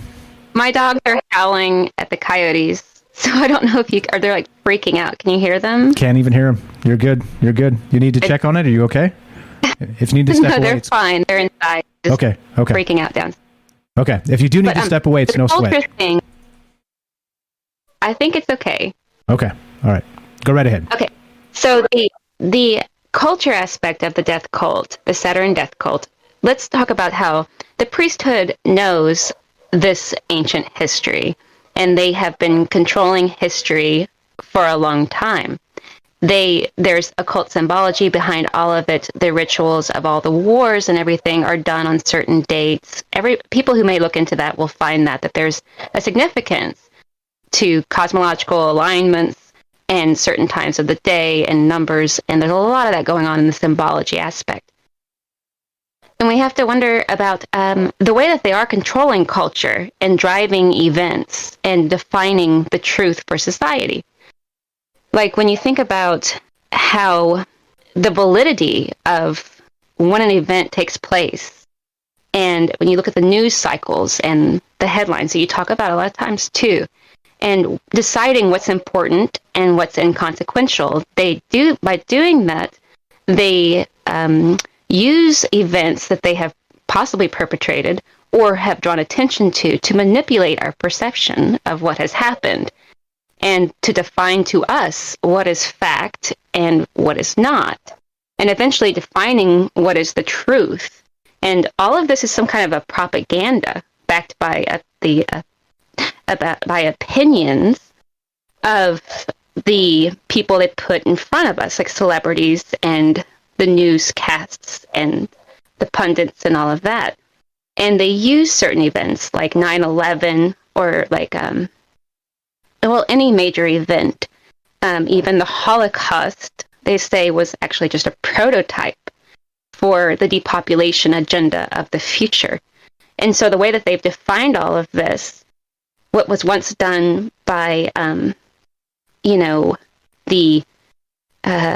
anyway, so that now basically history is being shaped by this cult and is driving the future towards in a certain direction. Which right, a lot of this does track for me too. Like I said, if you look at, I always say, don't get me started on taxes and healthcare, but those two things, right, like are literally, we're talking about debt slaves is taxes, and healthcare is like, just this morbid, like kind of grotesque way of just telling you, well, sorry, we can't help you because you're not part of the right class or whatever. And it, just like those two things, you can kind of say in terms of that, like they do trigger me quite a bit, but it seems to fit into this idea that we're talking about tonight, not just like the maybe sacrifices in terms of war, in terms of, right, whatever this happens to be, but everything else as well, kind of funneled into this just slavery system that we live in. And that's really what this is all about. Love to hear you guys' thoughts on this one more time. 702-957-1037. Let's go to, looks like this is Tim. No. Yeah, I'm not sure who this is. Welcome to Troubled Minds. What's your first name? Where are you calling from? Tim. Hey, what's up, man? I'm out in Palm Springs, California. Tim in California. What's happening? Welcome to Troubled Minds. You're on with Mike and Jennifer. Go right ahead. Have you heard of this Saturn death cult before? No, not particularly the Saturn death cult, but it rings true to me to that all conspiracies, they're not conspiracies, it's truth. And all roads lead to Rome kind of thing. Like they're all intertwined. Every conspiracy theory that all the truthers out here are trying to track down, they all lead to like the one branch, and Saturn Death Cult, I guess, is pretty much one of the main branches of them, I would say. That's what I was thinking. Yeah, that's a good way to put it. It does seem like this is kind of the, oddly enough, right, I'm going to put it in this term, is that they say that Saturn is known as Lord of the Rings. And so we can probably call this the one conspiracy to rule them all. Let's see what I did there. It certainly seems like it, doesn't it? Yes. All truthers, we have to unite. None of what we say is... I can't believe how I just can't believe how blind we are all as a society. I really can't believe it. It's really mind-blowing when you just take a deep breath and look around and be like, man, we are really all that blind. Yeah, there's a lot going on. I appreciate what you do, man. I love you, Mike. You do it really well. You ramble on sometimes, but man, that's all right. That's right. I'm the rambling man. A really cool dude, man. I appreciate that. You're helping a lot of people out there. I appreciate that. And if you ever say hi to Beechwood, I hope tell Beach, tell him I hope he's doing okay. Will do. I appreciate it. Thank you so much for the phone call. That's Tim in California. Always a pleasure, my friend. Thanks, Mike. Have a great night. Thanks for the call. Take on that there. What about that, Jennifer? That the idea that this is the conspiracy to rule them all, isn't it? It certainly seems like it. Well, it's because it's covering such a yes, and what he was saying about all roads leading to Rome.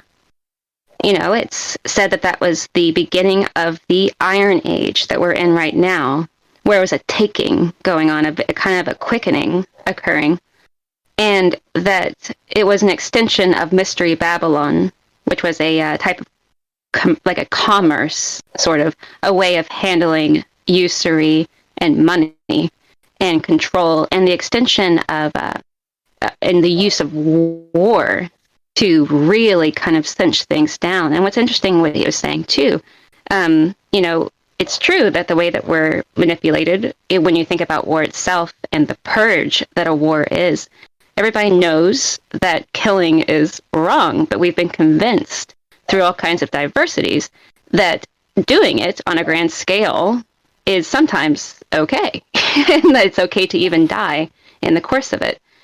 But I do think, I do want to say one thing, that I think there's an there's kind of a silver lining, because people they've kind of, because of their, I don't know if they underestimated or what, but a lot of people are waking up to this symbology, and I think most people recognize it. And as long as that is the case, then there's always something to oppose it. Which brings that to us. Somebody needs to speak up, right? Somebody needs to say, hey, like, something is not right here. And literally, this is sort of like the intro to the show's top of the hour. We always talk about living in the upside down, and this is exactly sort of the epitome of that. This whole idea of this death cult, in terms of, like you said, it's not like Night Stalker was describing. It's better to live fast, die young, leave a pretty corpse, and but it's like, wait, like, what about the rest? Like, it's not about, like, there's so much richness to life in all aspects of life, being young, being old, being in between, right? And so, but by kind of being so quick to get to the death point, well, what are we doing? It seems like it is like some sort of sick herding cattle off the cliff, you know what I mean? Except in this case, they're not cattle at all, which is even more unfortunate, eh? Yes, and I think that they want the elitism is believing that a certain group of people are more deserving of life in general than others, and so that they hope to eventually, that whole Georgia Guidestone thing and all of that is kind of the idea, because of the resources being so scarce. They want to reinvent the idea of this golden age of plenty for themselves and immortality, and the whole shebang of it. Basically, the transhumanism and the becoming gods themselves, gods and goddesses themselves. So, yeah. Pretty wild stuff. Go ahead. But still using us as like still replicating that Saturn relationship. So they still have that symbology of the blood rituals and the slaves and that kind of thing going on in the background the whole while. It's really dark. But anyway. It is super dark. It is super dark. And that's what we're talking about tonight, this idea of the Saturn death cult. And again, so cult is really short for culture here. It's less cult, more culture. And so the question becomes, right, is this possible, that there's this really sort of dark underlying current of control that's happening with our society, with this idea of really venerating death more than anything else and chasing it, live fast, die young, leave a nice corpse sort of situation. And like Jennifer just said, the whole, like, bringing about the golden age again, but not for us, for them, for the elites, for the priest class. And again, I'm glad you brought up the transhumanism bit as well, because when you think of it in terms of talking about the priest class, the new priest class is like the technocratic class, right? It's like the individuals that are not just those unelected officials, is what the term technocrat actually means, like powerful unelected people, but then also in terms of this new digital age. And so we're kind of throwing away religion for this idea that we worship this technology, this technological terror, right? As Darth Vader might say, that's becoming, dark. It's becoming just a really dark place. So you look at Instagram and the suicides of young women, right? And nobody gives a damn because we're making money, right? Hey, Facebook's making money. We could give a damn about any of that, right? How many lives does it take for how many dollars, right? So it becomes like just like I always talk about the cold spreadsheet of like the academic, Well, if we make these decisions, we do the best by these people and only this many people die, right? It's like, hey, to me, why don't we not have people die? Why is this a thing? Why do we have to try and draw lines in the sand and leave certain classes or groups of people out or in the rain or, just left to die in the cold, hungry or whatever? It makes me mad. This whole thing really makes me mad, and this is why we talk about this stuff. So we're looking to hear from you guys tonight. What do you think about this idea of the Saturn death cult? We're here with Jennifer in Missouri. Please give her some love. Check out her YouTube channel. Link is in the description down below. Let's go to Daryl in New York. Welcome to Troubled Minds. You're on with Mike and Jen. How are you, Daryl? Hi, guys. What a great topic. It's very, very dark, but it's very interesting. I had two things to mention. One was about what James had said about how did they get the planets to move? What's up with that? And I was thinking, with the 5G technology, all these satellites, apparently the Earth's orbit is slowing down. I wonder if that's like the big goal. Do they have a planet at standby to jump onto? Do they have a spaceship to stand on? Is that big monster that they're going to summon going to put them on his back and take them off to a better planet? I don't know. Or is he going to, are they going to fly Earth to another solar system? What the hell is that all about? Anyway, that's just baby juice. But I was reading today an excerpt from Charles Schwab's book. Can I read you just a little bit of what he said? Sure, go right ahead. At least 4 billion useless eaters shall be eliminated by the year 2050 by means of limited wars, organized epidemics of fatal rapid-acting diseases, and starvation. Energy, food, water, and water shall be kept at subsistence levels for the non-elite, starting with the white populations of Western Europe and North America, and then spreading to other races. The populations of Canada, Western Europe, and the United States will be decimated more rapidly than on other continents until the world's population reaches a manageable level of 1 billion, of which 500 million will consist of Chinese and Japanese races, selected because they are people who have been regimented for centuries and who are accustomed to obeying authority without question. Nice, huh? That's and from time to time, they'll be artificially contrived food and water.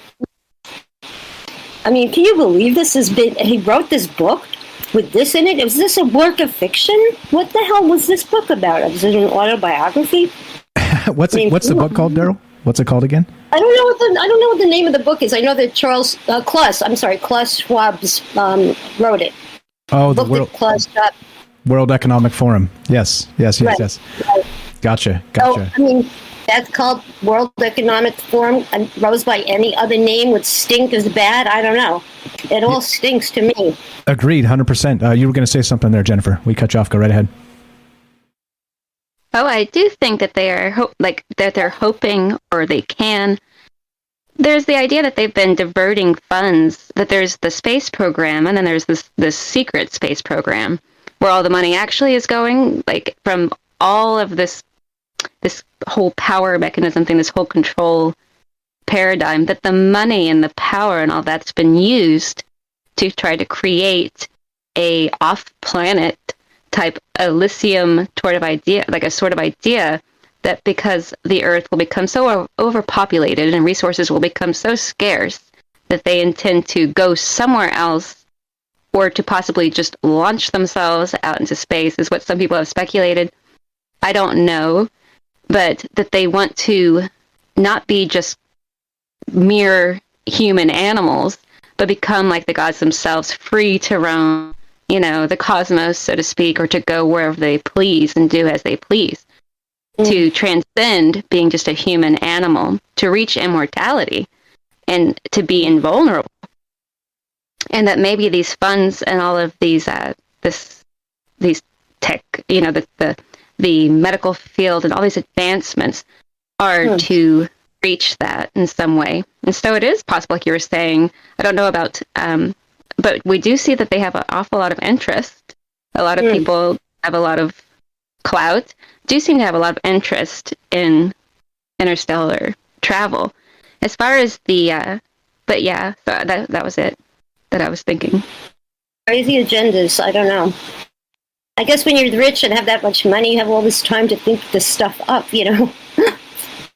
I think we have to get them a job, you know. Yeah, their job is subjugating us. That's their job, Daryl. Right, I know.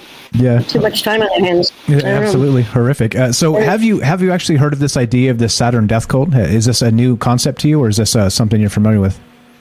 I don't know.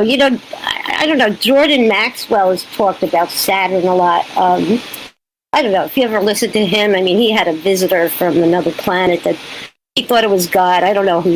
He's a whole different aspect of this. But I've heard some things about it, not as specific as Jennifer's gotten tonight, which I love. I love what she's discussed and the concept of it. It looks like something similar is going on. Maybe something always has been going on with that kind of agenda. I just want to know how they keep surviving all these, apocalyptic type of events, and do they keep creating them so that they can keep controlling the earth and the people? And why don't they get themselves elected? I mean, how did they let democracy take over? But what were they, kings before? Did their monarchies run out? Did they run out of money? I don't know. What the hell? How do they maintain this kind of lifestyle throughout the, centuries, etc.? I'm assuming that she's right. It is really, you have to wonder, how do they have so much power? But it's because they have, when you control the value of weights and measures was pointed out.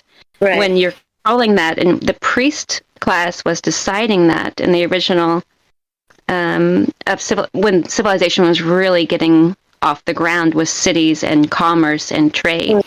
Right. Once the lights came on, so to speak, when the sun took over, they began to trade widely, and the invention of gold, and then the gold-backed dollar, and they were able to travel and trade more widely than they could before with just bushels of wheat, and things like that. So it goes back into the whole thing about the money and the creation of worshiping money.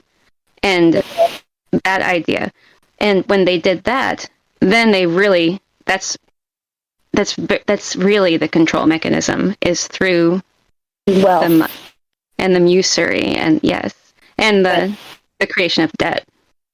Okay, but I mean, I'm sure this has been hit or miss every 2,500 years, is it, or every I don't know how many times they have done a reset. I mean, assuming that these resets are done on purpose, maybe they're not necessarily natural, where there's very few survivors. I don't know. I just think sounds like it's part of that plan or that agenda, maybe, but they're constantly remaking the earth, and starting over, and, technology just gets one more step ahead of themselves than the last time, and they don't remember anything. How come we don't remember the last time? It's all those questions, I'm assuming that, I muted myself. History being, repetitive and redundant, etc., and how have they survived? Have they gone underground? Was that why all those underground places were made for the elites? Are they doing it now? I think they are, making bunkers that are, whatever proof. Exactly. Some people say that they are aware of the time frame, so that's why they're so focused on watching the stars and the cosmological signs. That they are aware if there should ever be another traumatic cosmic cataclysm event of some kind. And some people speculate that even the pyramids themselves, the way that they're designed, would be able to sustain some. In the case of an event like this. However, I mean, because it's a doomy, dark type of mythos where they believe that this will happen again somehow. And it's all about, how they're going to rise above it or not be affected by it should it happen again. and that kind of thing. Definitely. Hey, Daryl, we're out of time.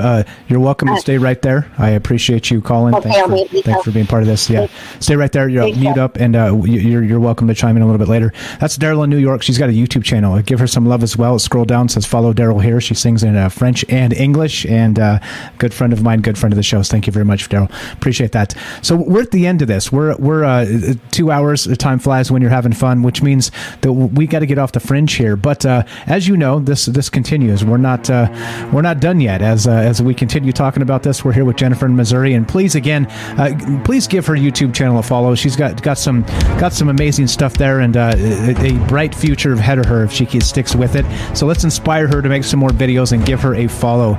Special thanks to Jennifer in Missouri. Thank you so much for having this idea. Thanks for peeling out some time to come spend it with us. I appreciate it very much. Anything you want to add to the audience as we kick it out and get out of here? No, thank you, Mike. Yes, it's. I think if people would look into there's the key lines like Electric Universe will tie into it, and there's a lot of people, David Talbot, who go into this. You're good. You can keep going. I just wanted to hear the music. You're good. All right, so we're here with Jennifer again. Please follow her YouTube channel. As you guys know, this is how this goes. A couple hours on Fringe FM, and if you're listening to us on the Fringe, stay tuned for Joe Roop Lighting the Void. If you're listening to us on any other platform, including the podcast feed, stay tuned for a third hour of Troubled Minds. We're going to keep talking about this, considering the Saturn death cult. How real is this? And that's what's up. So as we finish, it goes exactly like this. Be sure, be strong, be true. Thank you for listening. From our troubled minds to yours, have a great night, and thank you very much to Jennifer here.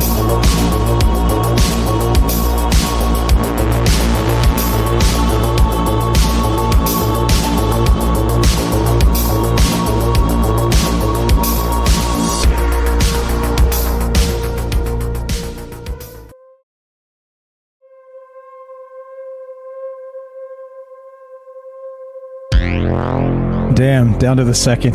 Sometimes you're good. When you're good, you're good. We are off the Fringe FM. What's going on, guys? We're still doing this. We're going to keep talking about this. We're here with Jennifer in Missouri. We're still taking your phone calls as we consider the idea of the Saturn death cult. The death cult meaning more death culture, meaning more pervasive perversion of humanity. What do you think? Is this new to you? Is this an interesting idea? Do you think this is too far off the rails for you? You let me know. As always, we're taking all ideas here, and I'd love to hear it. 702-957-1037. That's 702-957-1037. Got a couple guys on the phone line here. We got Juan Carlos and we got Joe in Florida. We're going to go to them in just a minute. Stay tuned. 2-minute break. More Trouble Minds on the way. Go ahead and put the kids to bed, top off your drink, grab a snack, hit the restroom, do what you got to do. 2 minutes. More Trouble Minds on the way. Be right back. Don't go anywhere. I see you guys on the phone. Hang tight. Be right back.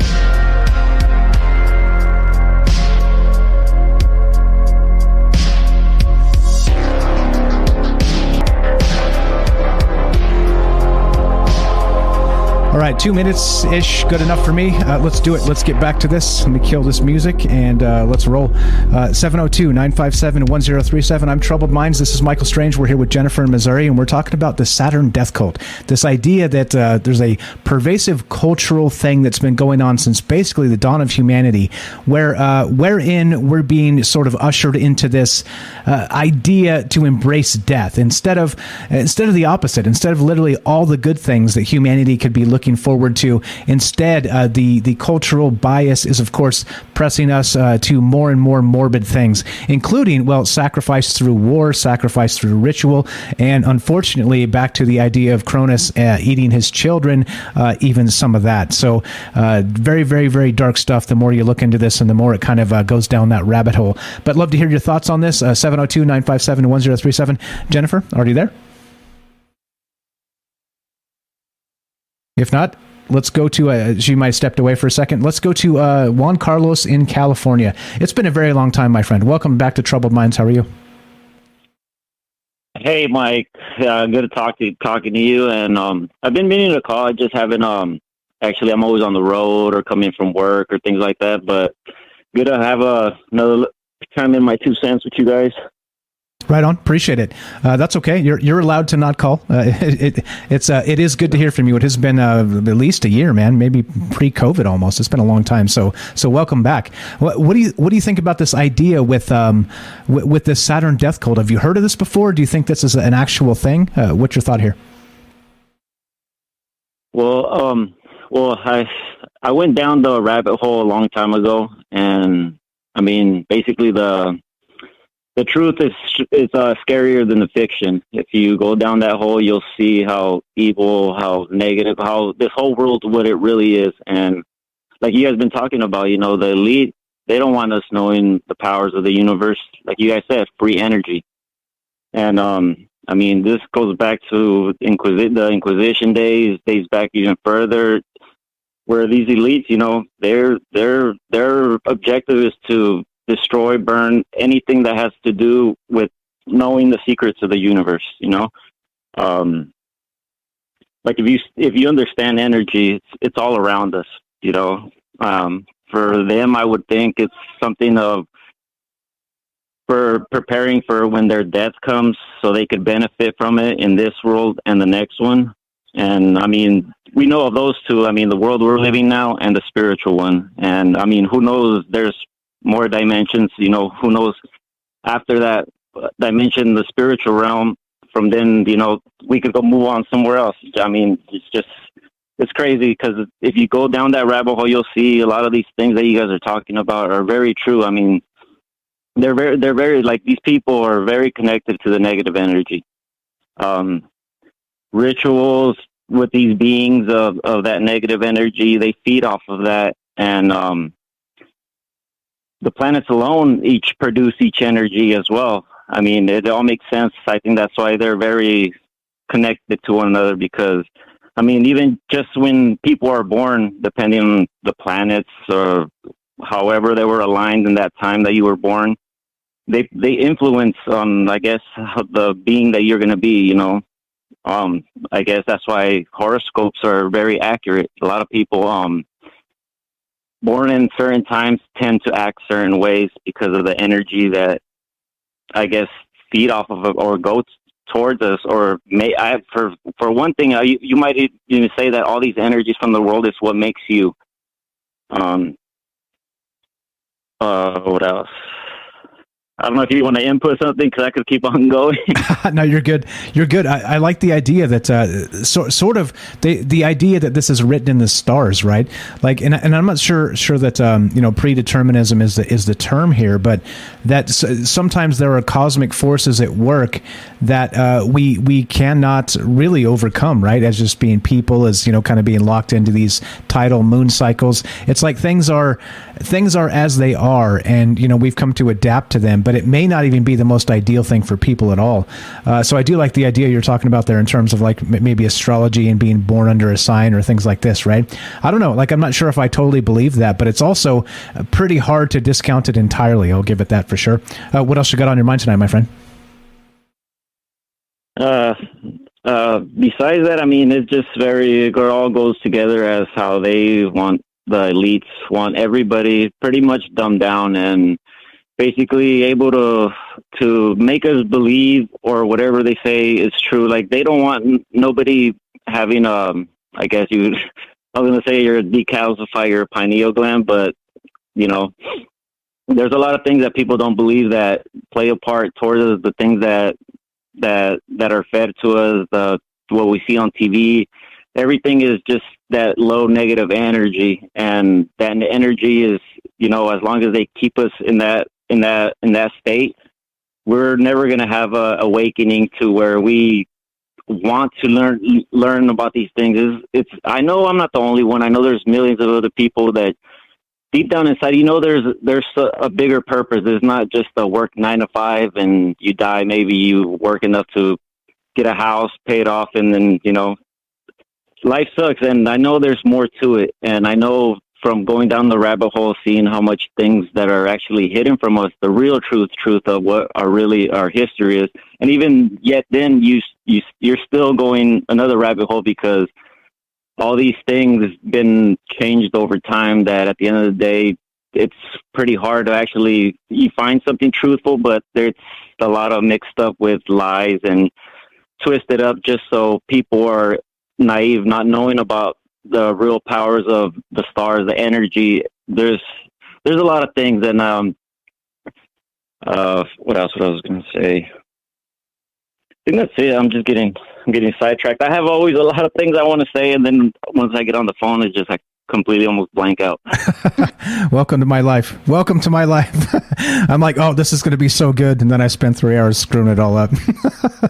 Oh well, it happens, bro. It's part of being human. It's all good. It's all good. You were spot on with your thoughts. In my opinion, I don't think you messed up at all.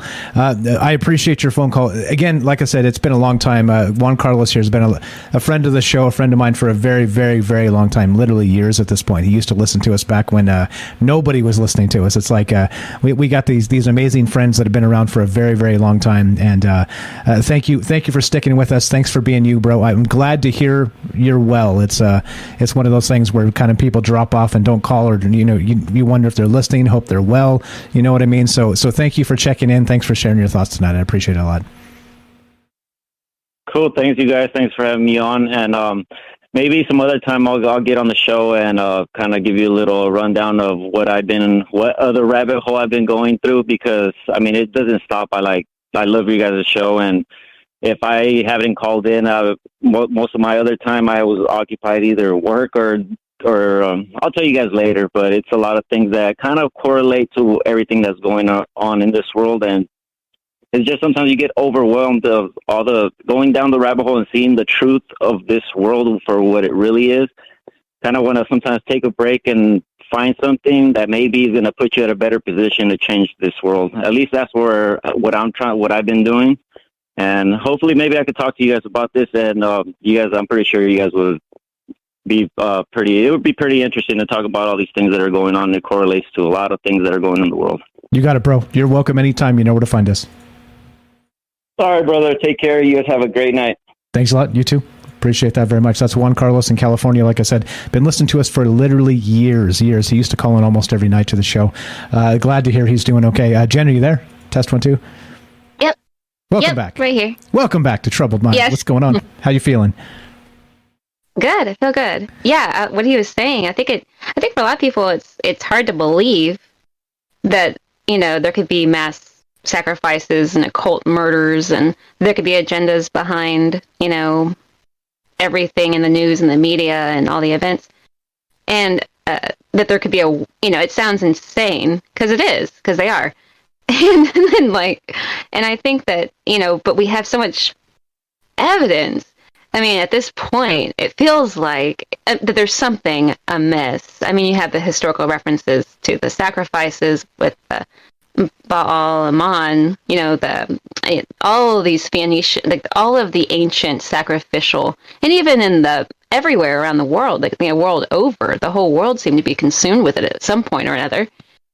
But what he was saying about the cosmic forces and everything, they do seem to believe that you can manipulate, and I think through these rituals, they think that they are manipulating, spiritual and cosmic forces, in the belief that you can control outcomes of, your future birth. Like they may believe, it seems that they do, that they are ensuring that they will be born again in these elite families that control the world if they do these rituals.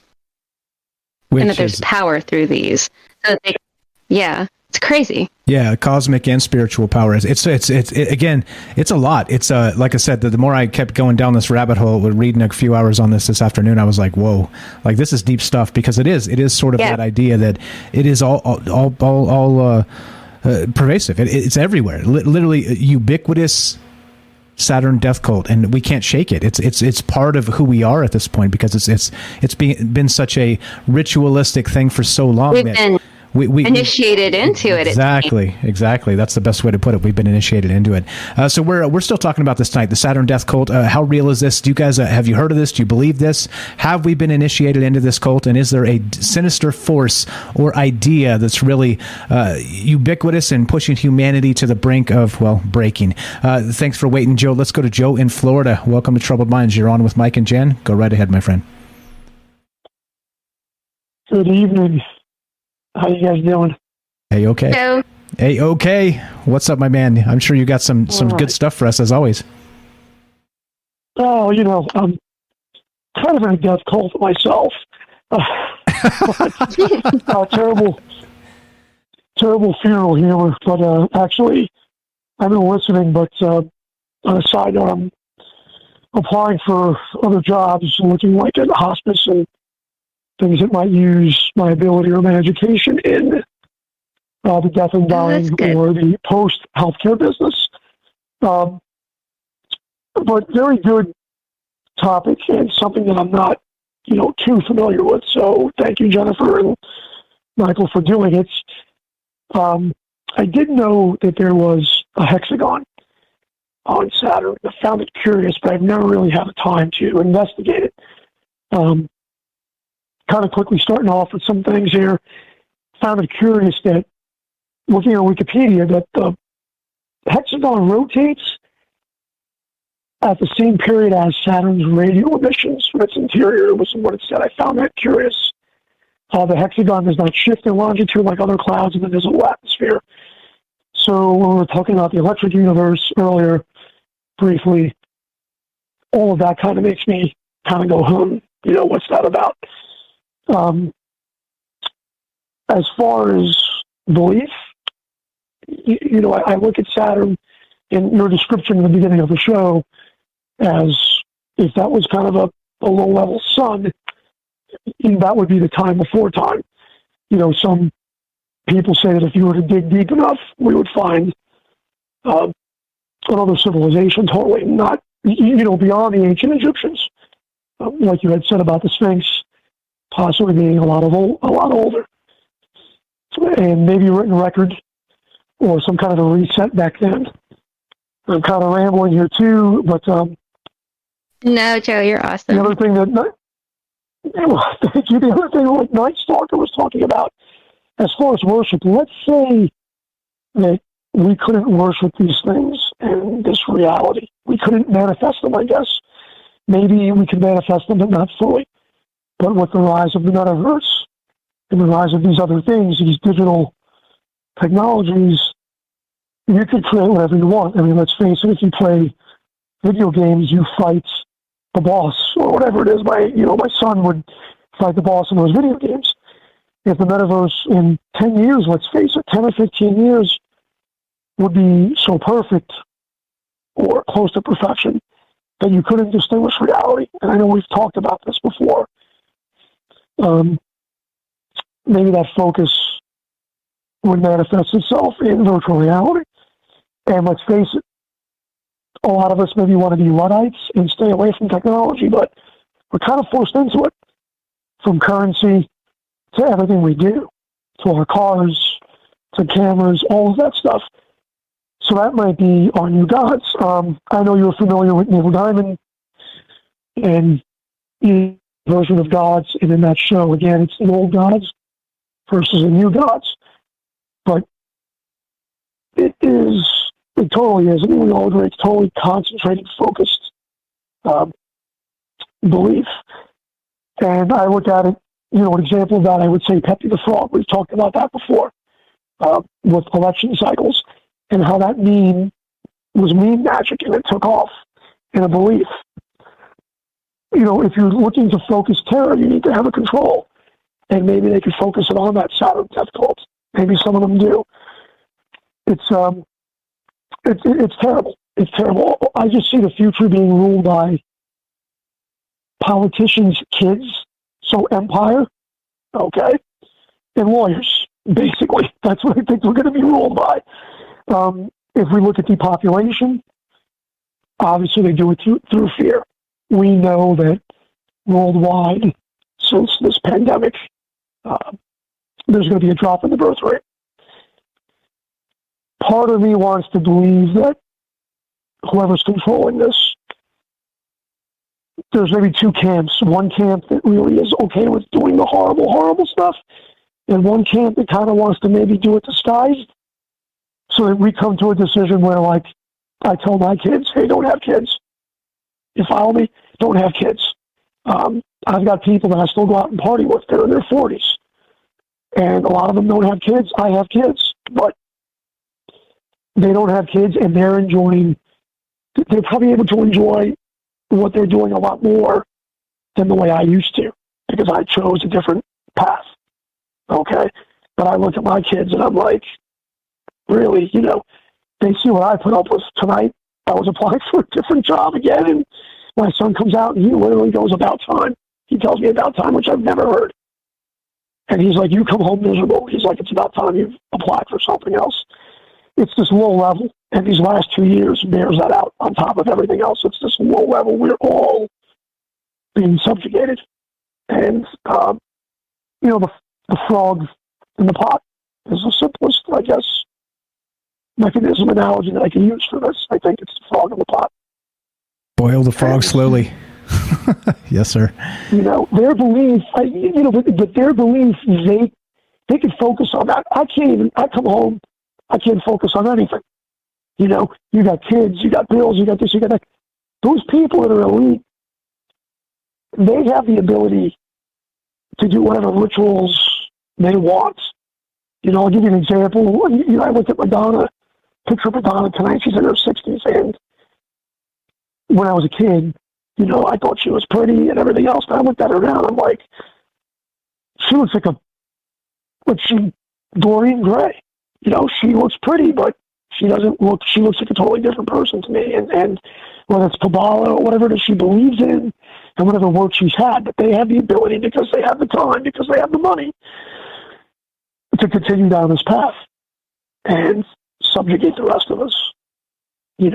On one end of the globe right now with the current crisis, you are seeing bloodshed, brother against brother, whatever your opinions are on that. And I think the population as a whole, all of us, really do not want violence. I think most of us here that listen, we're like, we really don't need to be doing this. We really don't need to be killing each other like this. But they're all scared because we see that and we realize that. We realize what's going on, but the clamp down just keeps coming little by little, little by little, little by little. And, in this country, I fear for it. I fear for some kind of, an outbreak. It's kind of getting off subject, but when you start to rule by fear, somebody's going to snap somewhere. A leader is going to snap. An individual is going to snap. A group is going to snap. And we don't know what the outcome's going to be. So, any type of death cult is depressing. It's, but that's what we're living in. That's what we're living. That's what we're living in. Amen to that. Good topic. Depressing. Thank you. Depressing topic. I mean. Yeah, right. All good credit goes to Jennifer. You really said it all. You can blame the morbid shit. You really on me. said it all. Go ahead, Jennifer. What do you have for Joe? You never get to talk to each other, so what do you got for Joe? Go right ahead. I love Joe. Hi, Joe. You said it all. And the other thing, too, like you're pointing out about... No, go ahead. I'm sorry. Huh? Oh, no, just about the, the money aspect is really weird, like you're pointing out. Like at some point in history and in general, we did lose track. It feels like, not everyone, but, some people will lose track about, like, trying to better their lives, or the lives of others. And they just become in pursuit of acquiring more and more money, just for the sake of having it, for power, for the power it can give them in the sights of others. Even though, they're not using their time and energy to better things. They're using their time and energy just to get more and more, which is exactly, it seems like they've been, coerced and programmed to do so. I agree. Well, yeah. And it is depressing, but it's a choice. I had this conversation yesterday with somebody that was arguing with me about the conflict, and I was talking about the archetypes, and that comes up in this show. I think most of us that really haven't drank the Kool-Aid, I mean, Some of us, I'm sure, have views to the right. Some of us have views to the left. But maybe those views aren't so extreme. Maybe those views come from what you said, that we want to better each other, that we maybe want to give a hand up to somebody to help them. But at the same time, teach a man to fish. You don't want to give the hand out to everybody. You want to teach them to be self-sufficient. But sometimes people need a little bit of a push, and that's where that left-right, clock comes in. Most of us, maybe listening to the show, I think, have that belief. But money is all corrupting. But when you read, there's a good book about the ascent of money I've read. When you read about money, kind of a necessary evil, to kind of get us into developing things and to get us out of trade and serfdom and, trading goods. There was a time for money, but if it was a true measure of value, yeah. Go ahead, Jennifer. It's weird on the phone in Discord. There's like a weird delay, so it's hard not to talk over each other. But go ahead, Jennifer. Sorry about that. Oh, no, what he was saying about the brotherhood thing, that it is sad how they manipulate the, to create a scenario where people will go to war and annihilate one another. And to do it out of love for their compatriots in a way. Joe's just really, laying it down, honestly. Very well said, Joe. Get it, Joe. Get it, Joe. Well, it's thank you. And maybe only because I see it. Here's the thing, I think we watch the news, things like that. I try not to, but the last 2 years in the funeral industry, I'm going to say it out loud here. I'm in the middle of a lawsuit. I got to speak to a lawyer tomorrow because I have seen at base level the evil and pettiness that people are capable of doing. And I've avoided, I've taken sides here, I've taken sides there, and I try to do stuff maybe to help somebody else out in the end. When it comes to laying somebody to rest, we'll leave it like that. But sometimes they get caught up in personal property.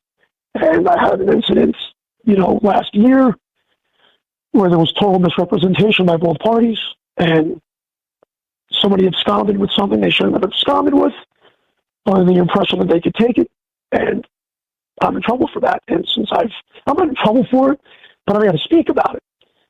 And while nothing's really going to probably happen to me, they want to get my side of the story. But that alone, since I am deep down inside, underneath my black heart, I guess pretty honest, it totally turned my stomach. And it just took one. Now, I've got a friend that's a doctor. I called him up. I'm like, "You've been in trouble before?" He's like, "Yeah, I've been in a malpractice lawsuit." He's like, "I've been sued for everything." He says, "That's why you have insurance." And he just goes on with his job. And I'm here saying to myself, well, he's a doctor. He makes quite a bit more than I do. But human nature, finally, human nature landed on my desk in the form of a letter from a lawyer. That and sucks. I might stay in the industry, I might not. But I see it low-level trauma every day. It's enough that they're coming in there and they're dead. And people come in and they smile and they're like, "Hey, how you doing?" And I'm like, "Look," I go, "this is the last place you want to be." That's what I tell people. I know you don't want to be here. I'm brutally honest with some people. Sometimes I'm not. You beat around the bush, but low level, I have seen some shitty people say and do shitty things. And if I'm seeing it here, we're doing it to each other out in the streets whenever we can. That's for sure. So I leave you with that depressed note. Hopefully that energy isn't going to worship a hexagon on another planet, but it does affect the population. Yeah, I'm glad you brought that up. We're going to talk about that next, actually, the hexagon idea and the black cube. Joe in Florida, you're the best, my friend. Thank you for sharing.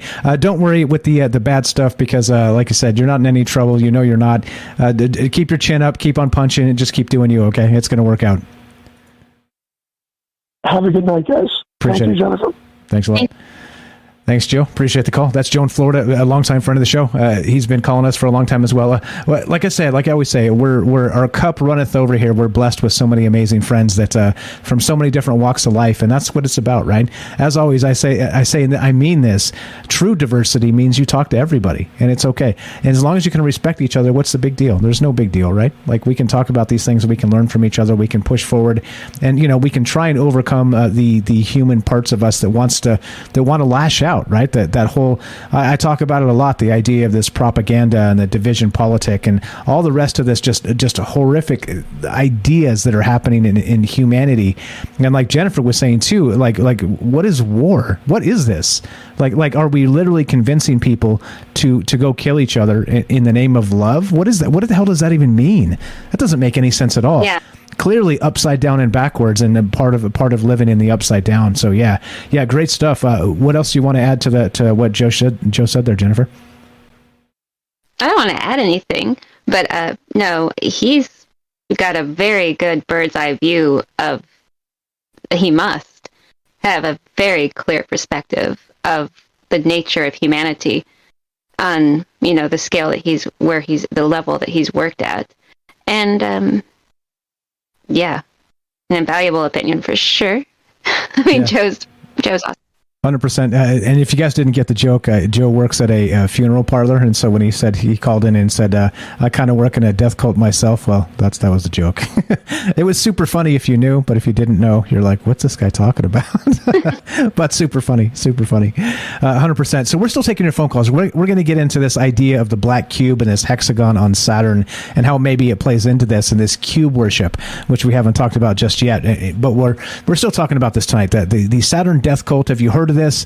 What do you know about it? And is this real? I think that's the question. That's again, as you know, open-ended, non-linear, whatever you want to take this. For instance, Joe calls and he's talking about sort of how this applies to humanity in the current state. Night Stalker calls and he's like, "Hey, old ones and portals, right?" And then it's just like that's the whole point of all this. It's like, let's talk about how this sort of relates to your idea about maybe rituals, about maybe this idea of this ubiquitous death cult. Again, death culture is really what this is about, not really some sort of actual like Cthulhu type cult, well, maybe it is. 702-957-1037. 702-957-1037. Click the Discord link at troubledminds.org. We'll put you on the show. Easy as that. Let me make sure nobody's on Discord here. I think we're clear and good. No, we got Kelly. Let's go to Kelly in Colorado. Sorry, bro, I didn't see you. Go right ahead, my man. Hey, good evening. How you doing? A-OK. Hi, Kelly. Hello. Go right ahead, sir. Oh, okay. So this death cult, all right. So I kind of was traveling down this rabbit hole a little bit a while back, but again, this weird connection going back to like ancient times, so kind of like the old ones, what Night Stalker talks about, but more of in the Babylonian stories. That's where that comes from, because Saturn is known as his name was Anshar, and his wife was Kishar, and that was Jupiter.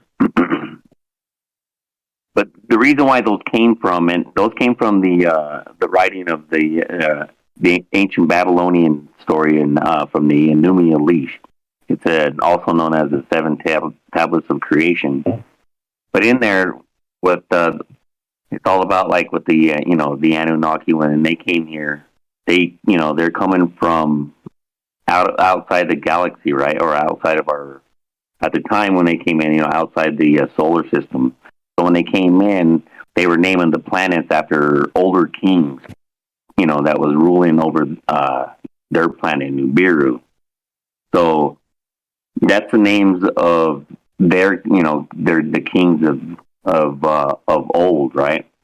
So if they're given, and if that that's kind of weird where they do this, where they get back into this, murdering people and stuff like that. I don't know where that kind of turns into that. Not unless it's kind of a family tradition or family, down through the centuries, from old Babylonian But what's interesting is some of those, the names that they had, and some of the stories you were talking about earlier about like the what they called the Purple Dawn. How the Earth was probably before, it was like a purple haze.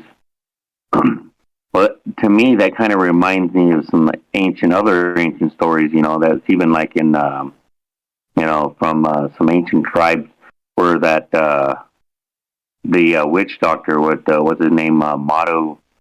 Oh man, I'm gonna mess his name up right now. I can't remember his name right now, but it'll come to me. But he talked about like the time before the Earth was, didn't have a moon. That's also in like I think Greek or Roman stories or philosophers where they talk about there was a time before the moon, and maybe that I don't know if there was the time before no moon in the Sumerian stories with like the creation and the Enuma Elish before you have with it's kind of like identical within the Bible. But before that, it was the creation of the universe, right? And that's how the planets were forming. And I guess if the planet, if the planet Earth, after whatever the story, how the story goes, the destruction of the Tiamat, and then there was no moon here, right? If that was the case, those stories could be accurate. At one time, there was no moon here. So the biggest thing in the sky would be Anshar and Kishar at the time, which would be Saturn and Jupiter. There would be the bigger ones, what they would call a star. But when you're looking at them, you can actually see, if you go in a place where there's no, city lights, light pollution, where it's gonna obstruct your view. And if you're chasing the star systems late at night, where obviously there was no light like that back then, you would probably see these things dancing around in the sky. So for me, that's where some of that ancient stuff comes from. But where they're going back into, where I don't know, it seemed to be a little bit obscured, down through time, where they started doing sacrifices, and it kind of like, some of the stuff they were doing, even like in the Bible, were sacrificing animals and stuff like that. But as in humans, and these elitists now, that it's kind of like you guys were talking earlier about the Georgia Guidestones. That's kind of that's why. Some of the reasons why I don't trust like the government and stuff like that, man, because these are the people that are that are running some of these, that have positions that are running the in government and Congress, and that ends up to be a pretty scary situation when you're talking a global power like that, missing children and stuff like that. That's I don't like it like that. Yeah, amen. There's a lot there, a lot to this. It's interesting that you brought up the time before the moon, because we've talked about that on this show in sort of another context. But there are stories that go back, and it fits into this, because that whole idea of Saturn is the first sun, and that whole cosmology bit, there was a time in this cosmology we're discussing tonight before the moon. So the Earth picked up the moon later on, after it had sort of settled into the regular orbit around the sun that we know. Anything there for Kelly, Jennifer? No, it's just he always has like really interesting things to say about the way it ties into the ancient Babylonian stories. And, like Shinar and Sumar, like the fact that they're probably the same thing. And I think he's right. The stories are there, of course, it's all Babylonian stories, but it seems like it is apparently in every single culture. Like you even have the Eskimos, and I heard accounts basically all over the world, that even in China and India, where they describe this purple dawn, this primordial era of existence where we don't think that mankind was witness to this kind of event, but it appears that they might have been to some kind of massive cosmological event. Even the Quetzalcoatl, or however you say his name, down in South America, you have this account. And somebody can probably say that. Quetzalcoatl. That name. Thank you. But yes, so when he's the feathered, exemplifying the feathered version of, they say Saturn, like as the star itself, Saturn, at the time when it was at war with this primordial monster that was when it was birthing Venus, and that dragon symbology that's all over the world is symbolic of what they were actually looking at in the sky, that the ancient man was actually looking at in the sky, and that this wasn't far away. And that always made sense to me, that it's so strange the amount of reverence they've given to these planetary systems when they didn't even have telescopes at the time. And the description, for example, of like Saturn's rings, and the way that they would display that as being vines, or as being, just the way that they would display it in their artwork is the same. They did the same thing with Jupiter. Their statues of Jupiter display rings, and we didn't see the rings of Jupiter, I think, until the 70s. I can't remember what it said, but yeah, I think it was in the 70s that they first were really observing it with the telescopes. But they knew about that in the ancient world. And we can speculate that they had telescopes, or they were seeing it with the naked eye. And I think that's mind-blowing. Or if they would have been actually maybe remote viewing. Or remote viewing. Right. They're like, hey, come with me. We're going to go check out Saturn tonight. Yeah. And the other weird thing. Go ahead. Sorry. The other weird thing about the time thing that's really interesting is that in this cosmology thing, they're saying that, if you can imagine that there's nothing to tell time by, and imagine this primordial, these people, earliest people in the ancient, anyway, not having any way, just looking out into a void, seeing no stars, nothing to tell time by at all, because of that plasma sheath of the brown, of the dwarf star Saturn, of the brown dwarf star Saturn. So they couldn't even see any way to tell time until it got to where they were seeing the sun. And how interesting then that they were telling the sun, telling by the sun's shadow on the rings of Saturn, and that was their way of telling time, and why they would associate it. So possibly,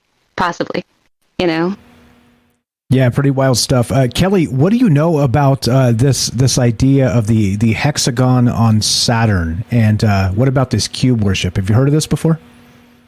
Yeah, I was actually going to get into that, because that's where, that kind of worship over, Anshar at the time, it was since it was the Saturn, right, the cube up on top. So that's passed down and to a lot of religions, especially the older ones, Christianity, or even what break away from them. There was like in Russia Orthodox. They wear these black cubes on their head. It's kind of like opposite of kind of like the Jewish. They wear the yarmulke on the back. They strap this little black cube on their forehead. When they're in their holy day or whatever.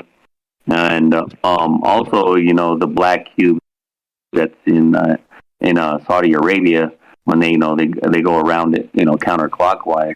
Mecca. Kaaba. Yep. Right. Yeah, and Mecca. Yep. Yeah. It's the Kaaba, and in the cornerstone, in the corner, I think it's the east corner, where they have that stone where they said it fell out of the sky, which is a black. It's a black stone. It's like they think it's a meteorite, but they have never got to test it yet, though. But yeah, the whole Saturn thing has been. It's an old motif, and it's been passed down. So for me, like if we go into like the Anunnaki story, right? So like they're praising, which is which is Anshar, right? Okay, Anshar is, and those two, and Kishar, they're the parents of he was the original king of Nibiru, right? And he was the Enki and Lilson is or dad is Anu or An or An, which is An or Anu, Anu, right? So he was very powerful. He was the next following king, right? So, and when they talk about in Sumerian language or Sumerian talk, and they kind of he is a supreme being, king or being. They call him God back then, whatever you want to call him back then, right? So he was pronounced as that. But for them to more like worship Saturn, in that way, it's for even more that's the more supreme that's over Anu, right? So it's kind of interesting why they would do that, but I don't know, man. Like I said, the whole blood sacrifice, everything like that. If that's got to be some new shit from if that's being passed down in their lineage, if those stories are correct, like the Sumerians, or not the Sumerians, but the Anunnaki, these people that came from heaven, to Earth. Who knows what they are, Nobirians, whatever, we're going with the story, that's still like a, I don't know, man. To me, that's like a war still going on, especially with the stuff that's going on right now. Each civilization on this planet, they fight for some reason, right? Like, it's kind of weird what's going on with Russia and Ukraine. Kind of really doesn't make sense why he would even attack him. It's kind of like he didn't even have a knife. Well, we don't know the whole story why he would do that, but it's like these old, everybody's, man. I could go back further for that, but that's a different story too, man. But I don't want to go down that far. It's funny how, again, kind of everything leads into everything, doesn't it? Into everything else. Yeah. It's so weird, man. All the connections. So for those of you that don't know, I got this up on the screen. We've been showing this a little bit here and there, but there is a hexagon on the northern pole of Saturn, and that's where the idea of this cube comes from. So if you look at the hexagon itself, and you just kind of draw in the lines, right? Like, remember the old elementary school days when everybody was drawing cubes because they thought they were so cute because they could draw like a 3D thing. But it's basically a hexagon, and you just draw in the lines, right? Like the top, like the V, and then a line down from the center point down to one of the other hexagonal points, and you're basically creating a cube, and that's what this is. And this is a NASA image we're looking at here of the actual hexagon in motion, and so they've colored it. They've done that NASA retouching they do to make it colorful. But when you look at it with the naked eye, or clearly with like just a regular satellite image, it's not colorful like this. It's dark. It's like black. And so the idea is that this, correct me if I'm wrong here, because I'm again just a knucklehead on the internet with a microphone, and I'm wrong about a lot of things, but basically, the idea that this cube on the top of Saturn is like Derek says in the chat here, weird that the King of Gods actually has a crown of rings, but then also on the top of it, on like Kelly was describing with the Jewish tradition, they have like the cube on their hat, right? In this case, this would be on the top of the planet's head, wouldn't it? So this would be like a cube hat. Right, so it's so strange how this kind of like ties into everything, and then like you said, we got the cube, the mecha, the counterclockwise, that whole bit. I mean, it's weird, right? A lot of this is really super weird. Yeah, go ahead. I was going to ask you next, Jennifer. Go ahead on this. It's tons of stuff here, right? No, yeah, but I mean, like the cone hats too. It made me think of that. The conical hats depicted in all of the old artwork is really, I've always wondered what that was about. And you see it in so much artwork, and it's been found on mummies in China, and it's wearing these pointy hats. And it's known that a lot of the priests too in Mesopotamia were wearing those conical hats. And it's possible that they were imitating the spiraling or possibly the Axis Mundi that they would have seen. Maybe, but I mean, it's, who knows? But yeah, so many weird things with the hats. Yeah, it's super weird. Kelly, what else you got on this black cube stuff? Yeah, I don't know, man. Like, see, when I was talking about earlier, and it was Russian Orthodox that has that wear that black cube on the head. Okay. I don't know, man. When I said that, I was kind of weird, I was just making reference with. I don't know if the Jewish religion has anything with that, but I know if you look it up, you can cities, main big cities in different countries.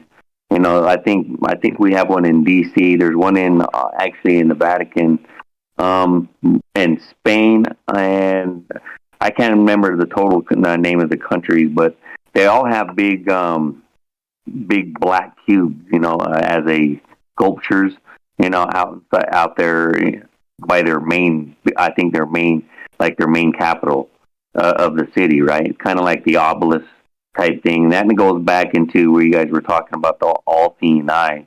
It's kind of weird. Like, even all these cultures didn't even never meet each other, but yet they had representation of, like, the thing from the behind the dollar bill was the pyramid with the eye on top. But what's interesting is that they talk about the 13-step pyramid. It's 13 steps on those pyramids. And one was actually found in Ecuador in a cave, and it's a pyramid, 13 steps too, just like the thing, that's behind the dollar bill. So this has to be thousands of years before America was even thought of. But on the bottom of it is pre-Sanskrit, and it's got like a star system on it, and I believe it's the Palladian star system, the Seven Sisters. Right on the bottom of it. You'd have to check that out too. I'd have to find that picture and kind of post it later on. But yeah, man, it all stems back. That's what I'm saying. It stems back even into religion. That's how that stuff becomes cults. Different breakaways. And who knows what these people are doing anymore. Yeah, pretty wild. What else you got there, Jennifer, for Kelly? While we got him on here.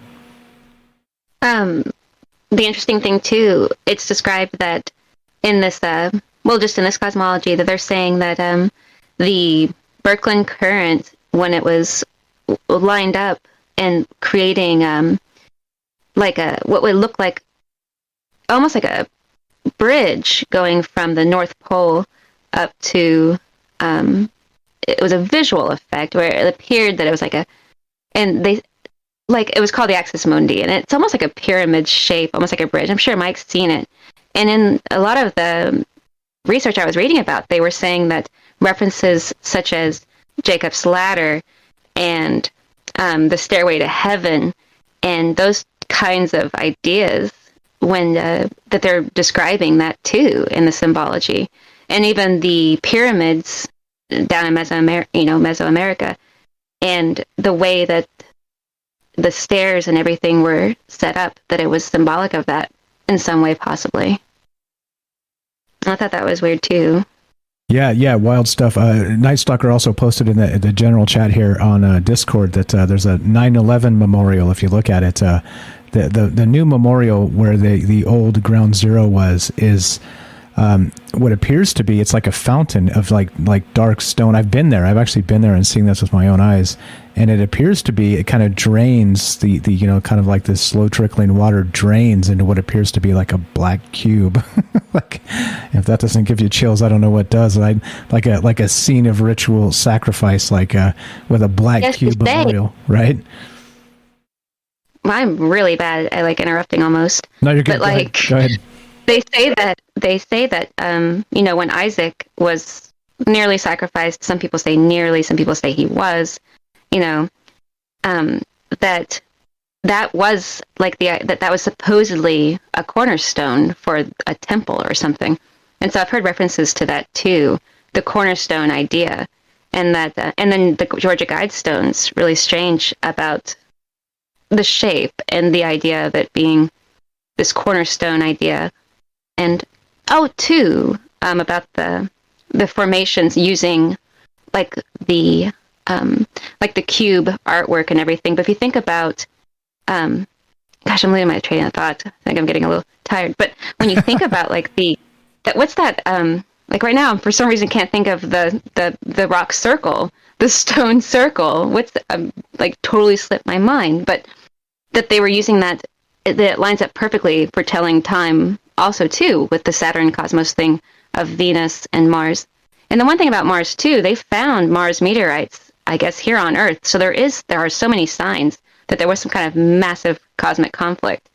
And then with the electrical universe thing, that on the moon, the pocking on the moon, it has been simulated in laboratories, and it looks strikingly similar to the effects of electricity striking down and creating those kind of perfect circles like we see on the craters on the moon. So and the idea that Venus may have been an electrical comet of sorts, just tearing up the sky and taking on that Medusa type of thing that people talk about in mythology. There was a lot going on. There must have been a lot going on in the skies back in the day. Yeah, definitely. We got a phone call here. We got to take Kelly, but what's your thought here on what she said, and then we'll keep on trucking. Just real quick is when she that's where the rabbit hole down to, because where she was even talking about too was about the cornerstone thing too, right? That's a whole Freemason. That's where it leads into the whole Freemason thing. But they don't want to, and they're Saturn believers as well. I mean, they don't really want to talk about that. But that's even like when you see the old painting of President Washington, and he's setting the cornerstone in that painting. The cornerstone is black. It's a black cube, right? That's the cornerstone of everything when they were it's a famous painting on her. Just check it out too. And that's Freemasonry too, that like the cornerstone, I believe. And back then, and when they set buildings, it has to be a black cube, like a black stone. Right. Which there was a shift. Ritual. Go ahead. No, it's a ritual building. I mean, that sounds wild, but yeah, go ahead, Jennifer. Oh, no, just the shift from stoneworking to brick making.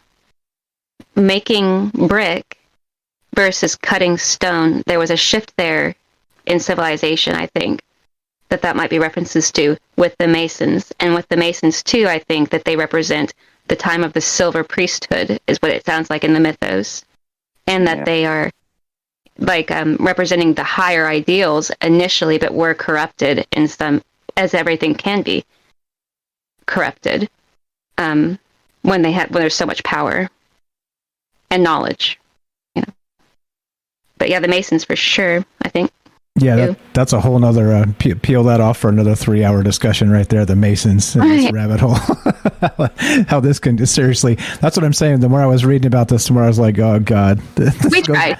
Yeah, exactly. This goes all over the place. It's impossible to kind of encapsulate it. And so if you go through just the cosmology of this idea of the Saturn death cult, where it began, we could do probably 3 hours just on the cosmology itself before it even gets into like the 4 ages and the rest of this and the priesthood and it's very complex. Yeah, it's extremely complex. Yeah, pretty wild stuff. So we're running out of time here. Jennifer, feel free to bounce whenever if you're you don't have to, but I know how it is. Getting into the 3rd hour here, it's like, oh God, aren't we done with this yet?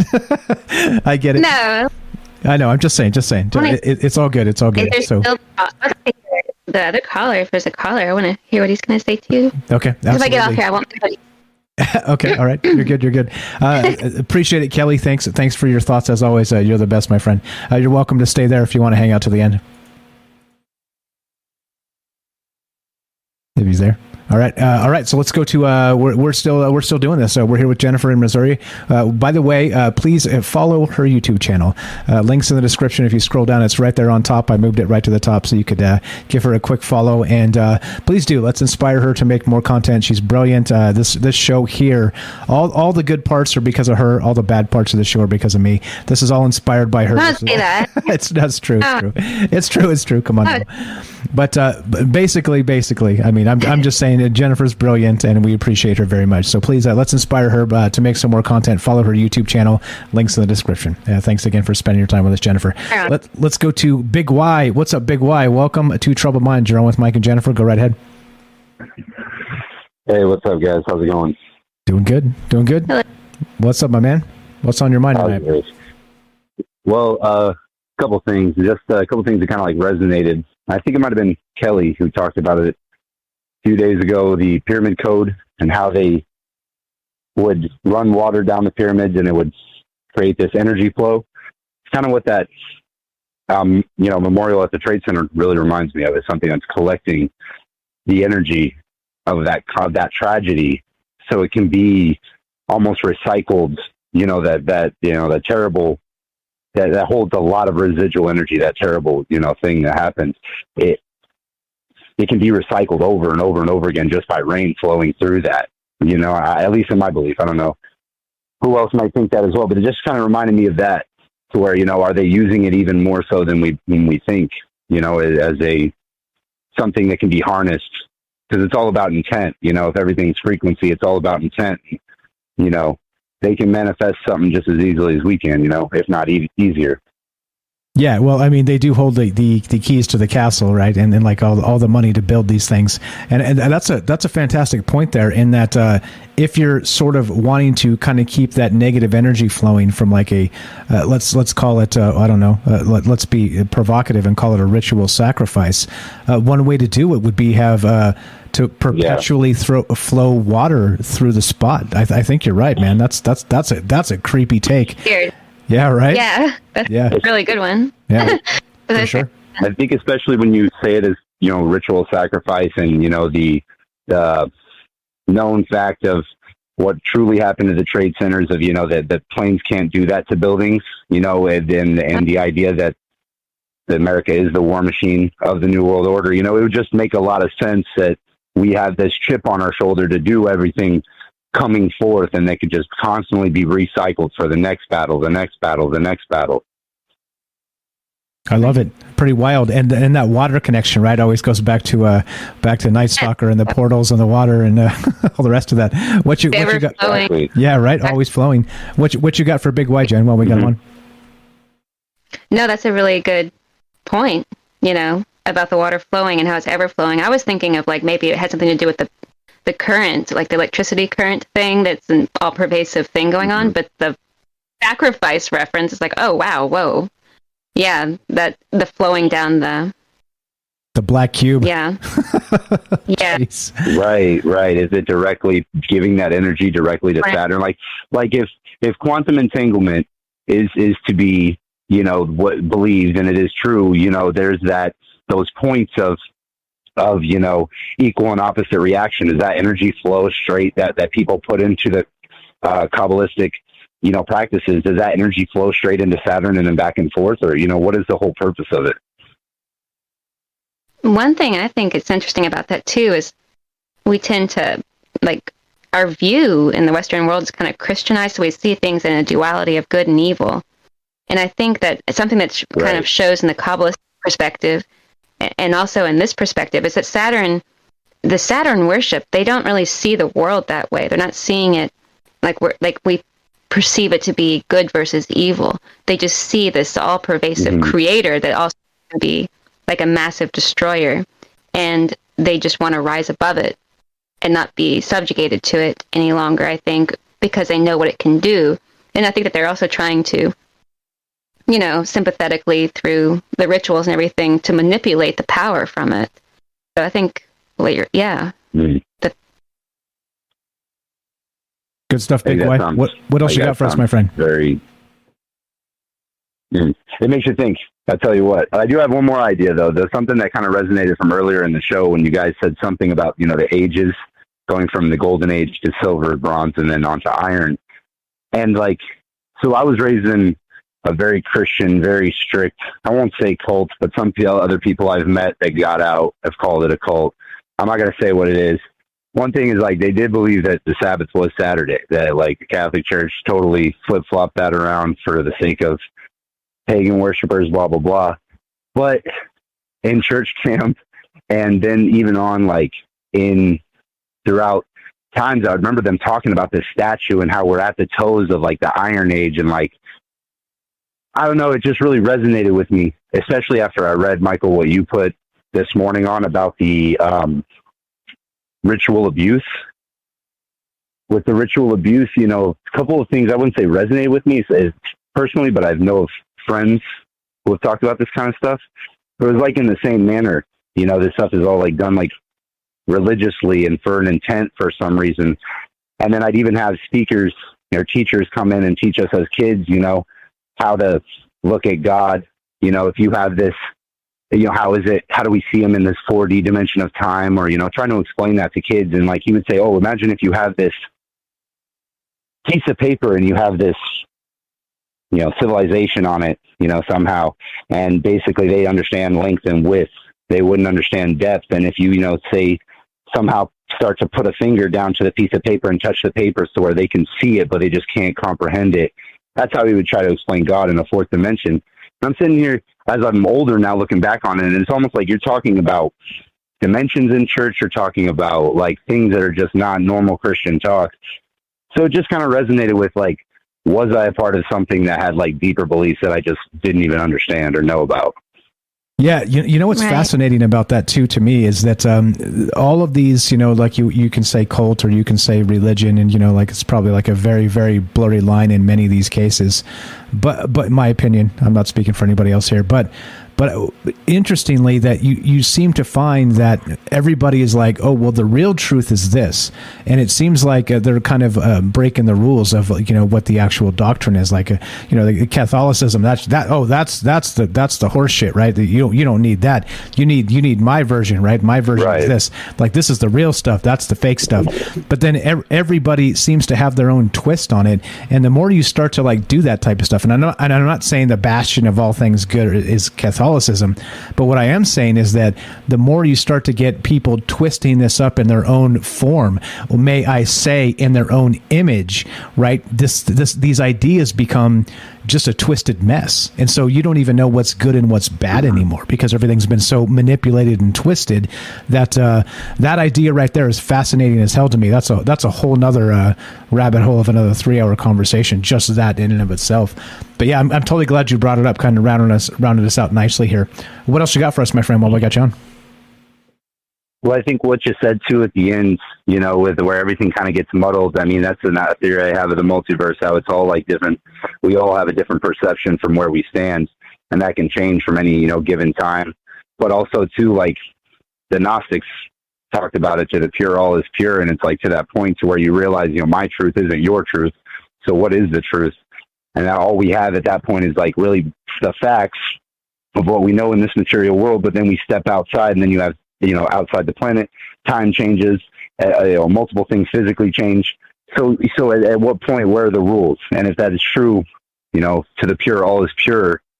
Even the Gnostics talked about the Archons and Saturn being as Yaldabaoth, this like eater of worlds, as Jen said.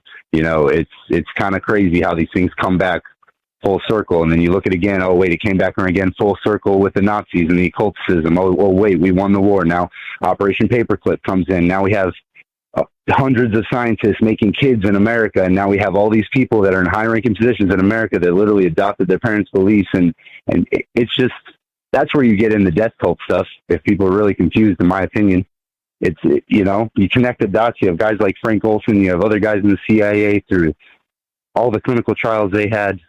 Like you said, it's another 3-hour combo. It's all for that negative energy to keep cycling that in and keep sucking that in and keep us recycling for whatever purpose, maybe consumption, who knows? Exactly right. Go ahead, Jen. Oh, with the bringing up the aspect of like with Nazis, you know, they were saying that some of those experiments they were doing were actually to find out if they could achieve like the longevity. You know, doing a lot of the experiments were to see about things like extending the life of the cell and under certain conditions, and that they were doing a lot of those experiments free-flowingly under the guise of all of that to further this same agenda of reaching some kind of God-man status, of rising above the human-animal way of existing. And that possibly even the prototype for just the like to depopulate, that could have been something that they were working at too, with the eugenics and the sterilizing. So it comes up over and over again, like he was saying, but there was something else.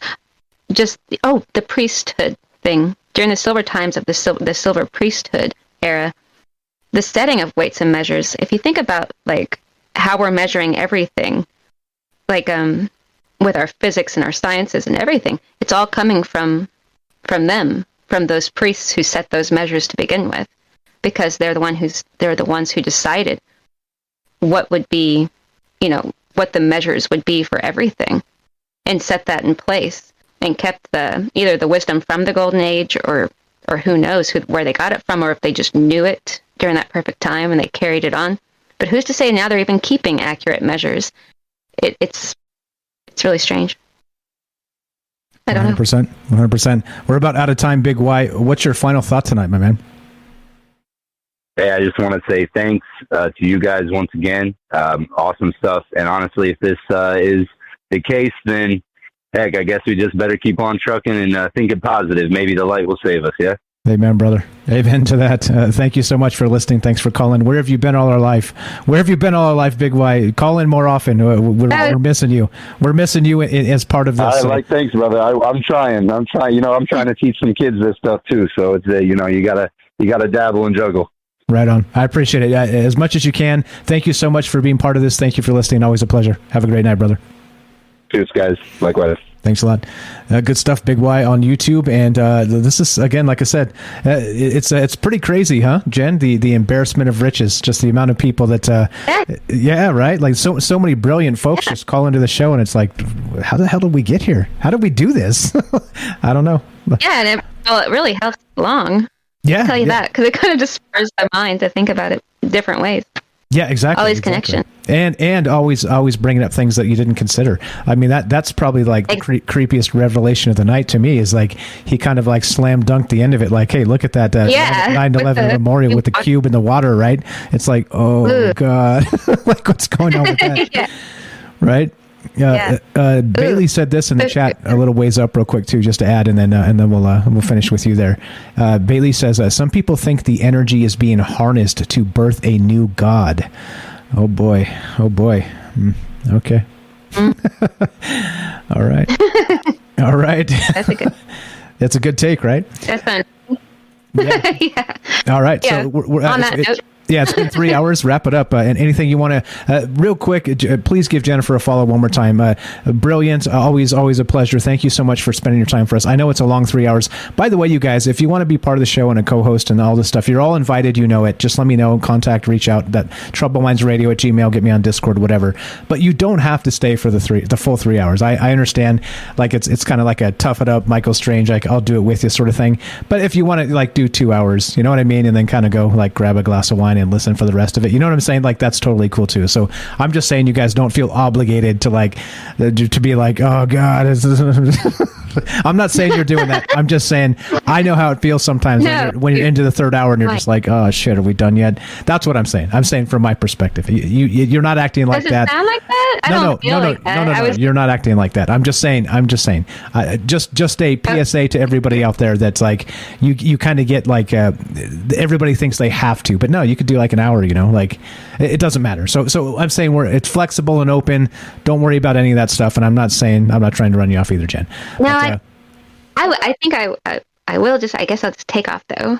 Okay. This was great. Have a great night. You're awesome, Mike. No, you're awesome. You too. Appreciate it. Thank you very much. We're out of here. We're about to be out of here too. So again, please go give Jennifer a follow, and I'm going to smash the outro button, and we're going to do this. And so the thing is this, right? I don't know. What are the answers here? I don't think there are any answers. There's no answers to this. It's like, more questions. I think as we do this, there's more questions. I'm sorry, Daryl's been there for a long time too. Anything, Daryl, before we finish up here? If you're still there. If not, that's okay. All right, so here's what we're going to do. I'm going to play this outro music. Kelly, anything else while we got you, my friend? About to smash this and roll. No, man. You guys, it was a good night. Everybody have a good one and stay safe. Appreciate it. You too. You too. There you go. All right. Thank you again for being here. Thanks for all your energy and time. Thanks for all the amazing calls and all the amazing chat. Thank you. Special thanks again to Jennifer. Please, like I said, she's brilliant. Always calling into the show, contributing. And again, this idea tonight of this show was her idea. So inspiration comes from all places, and let's just keep inspiring each other. And appreciate her very much, and each and every one of you as well. The contributors are like I always say, and I mean this: I'm me, you're you. Together we're us, and very much on display tonight. And so, well, what can you do as we finish and get the hell out of here?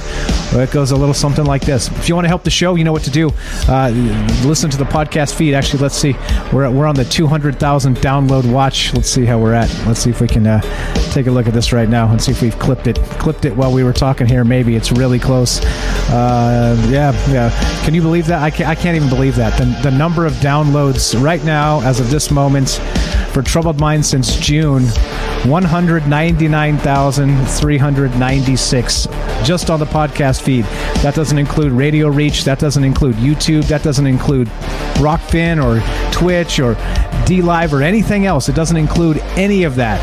That's just the podcast feed. I'm telling you, this is a success beyond my wildest imagination. And again, back to the idea of, hey, amazing people getting together with amazing ideas right here. Case in point. So thank you so much again to Jennifer. Please follow the YouTube channel. Thanks again to everybody for participating. If you want to help the show, a few ways. Sub up on Rockfin. All the links are in the description. Patreon, you can sub up to Twitch with Amazon Prime at no additional cost. You've already paid for it. You may as well do that if you really love the show and you want to help. Most important, or the other way to help the show without paying for anything, just listen to the podcast feed. Spotify, iTunes, Stitcher, wherever you listen to your podcasts, go find it there, and it helps the show. And well, spread the word. Also, that's all the things. What's up, everybody? Follow the Curious Bunny on YouTube. How you doing, Penny? I see you out there. And so as we finish, thank you so much. I can't say it enough. I promise you I'm not running for office yet, but it's thank you. Thanks for peeling out the time, spending it with us. Your time and energy is the most important thing, and let's get the hell out of here. It finishes exactly like this.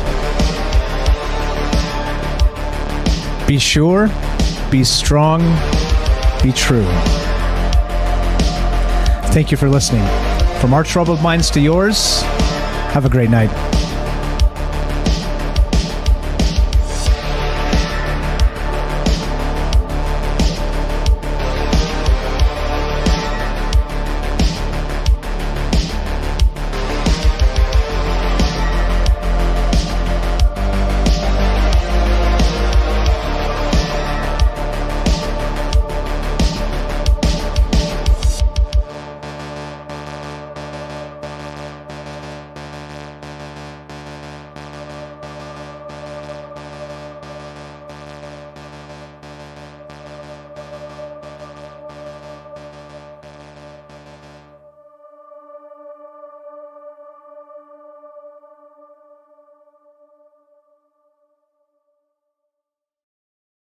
It's finally time to start firing up the grill. From city to shore, Acme is everything you need to prep for this summer season. Download the Acme app to shop for this season's essentials any way you want. Open the Acme app, clip your deals, then order your items online. An experienced Acme associate will carefully select your groceries, bag your order, and bring it right to your car or deliver right to your door. Download the app or visit acmemarkets.com for program details.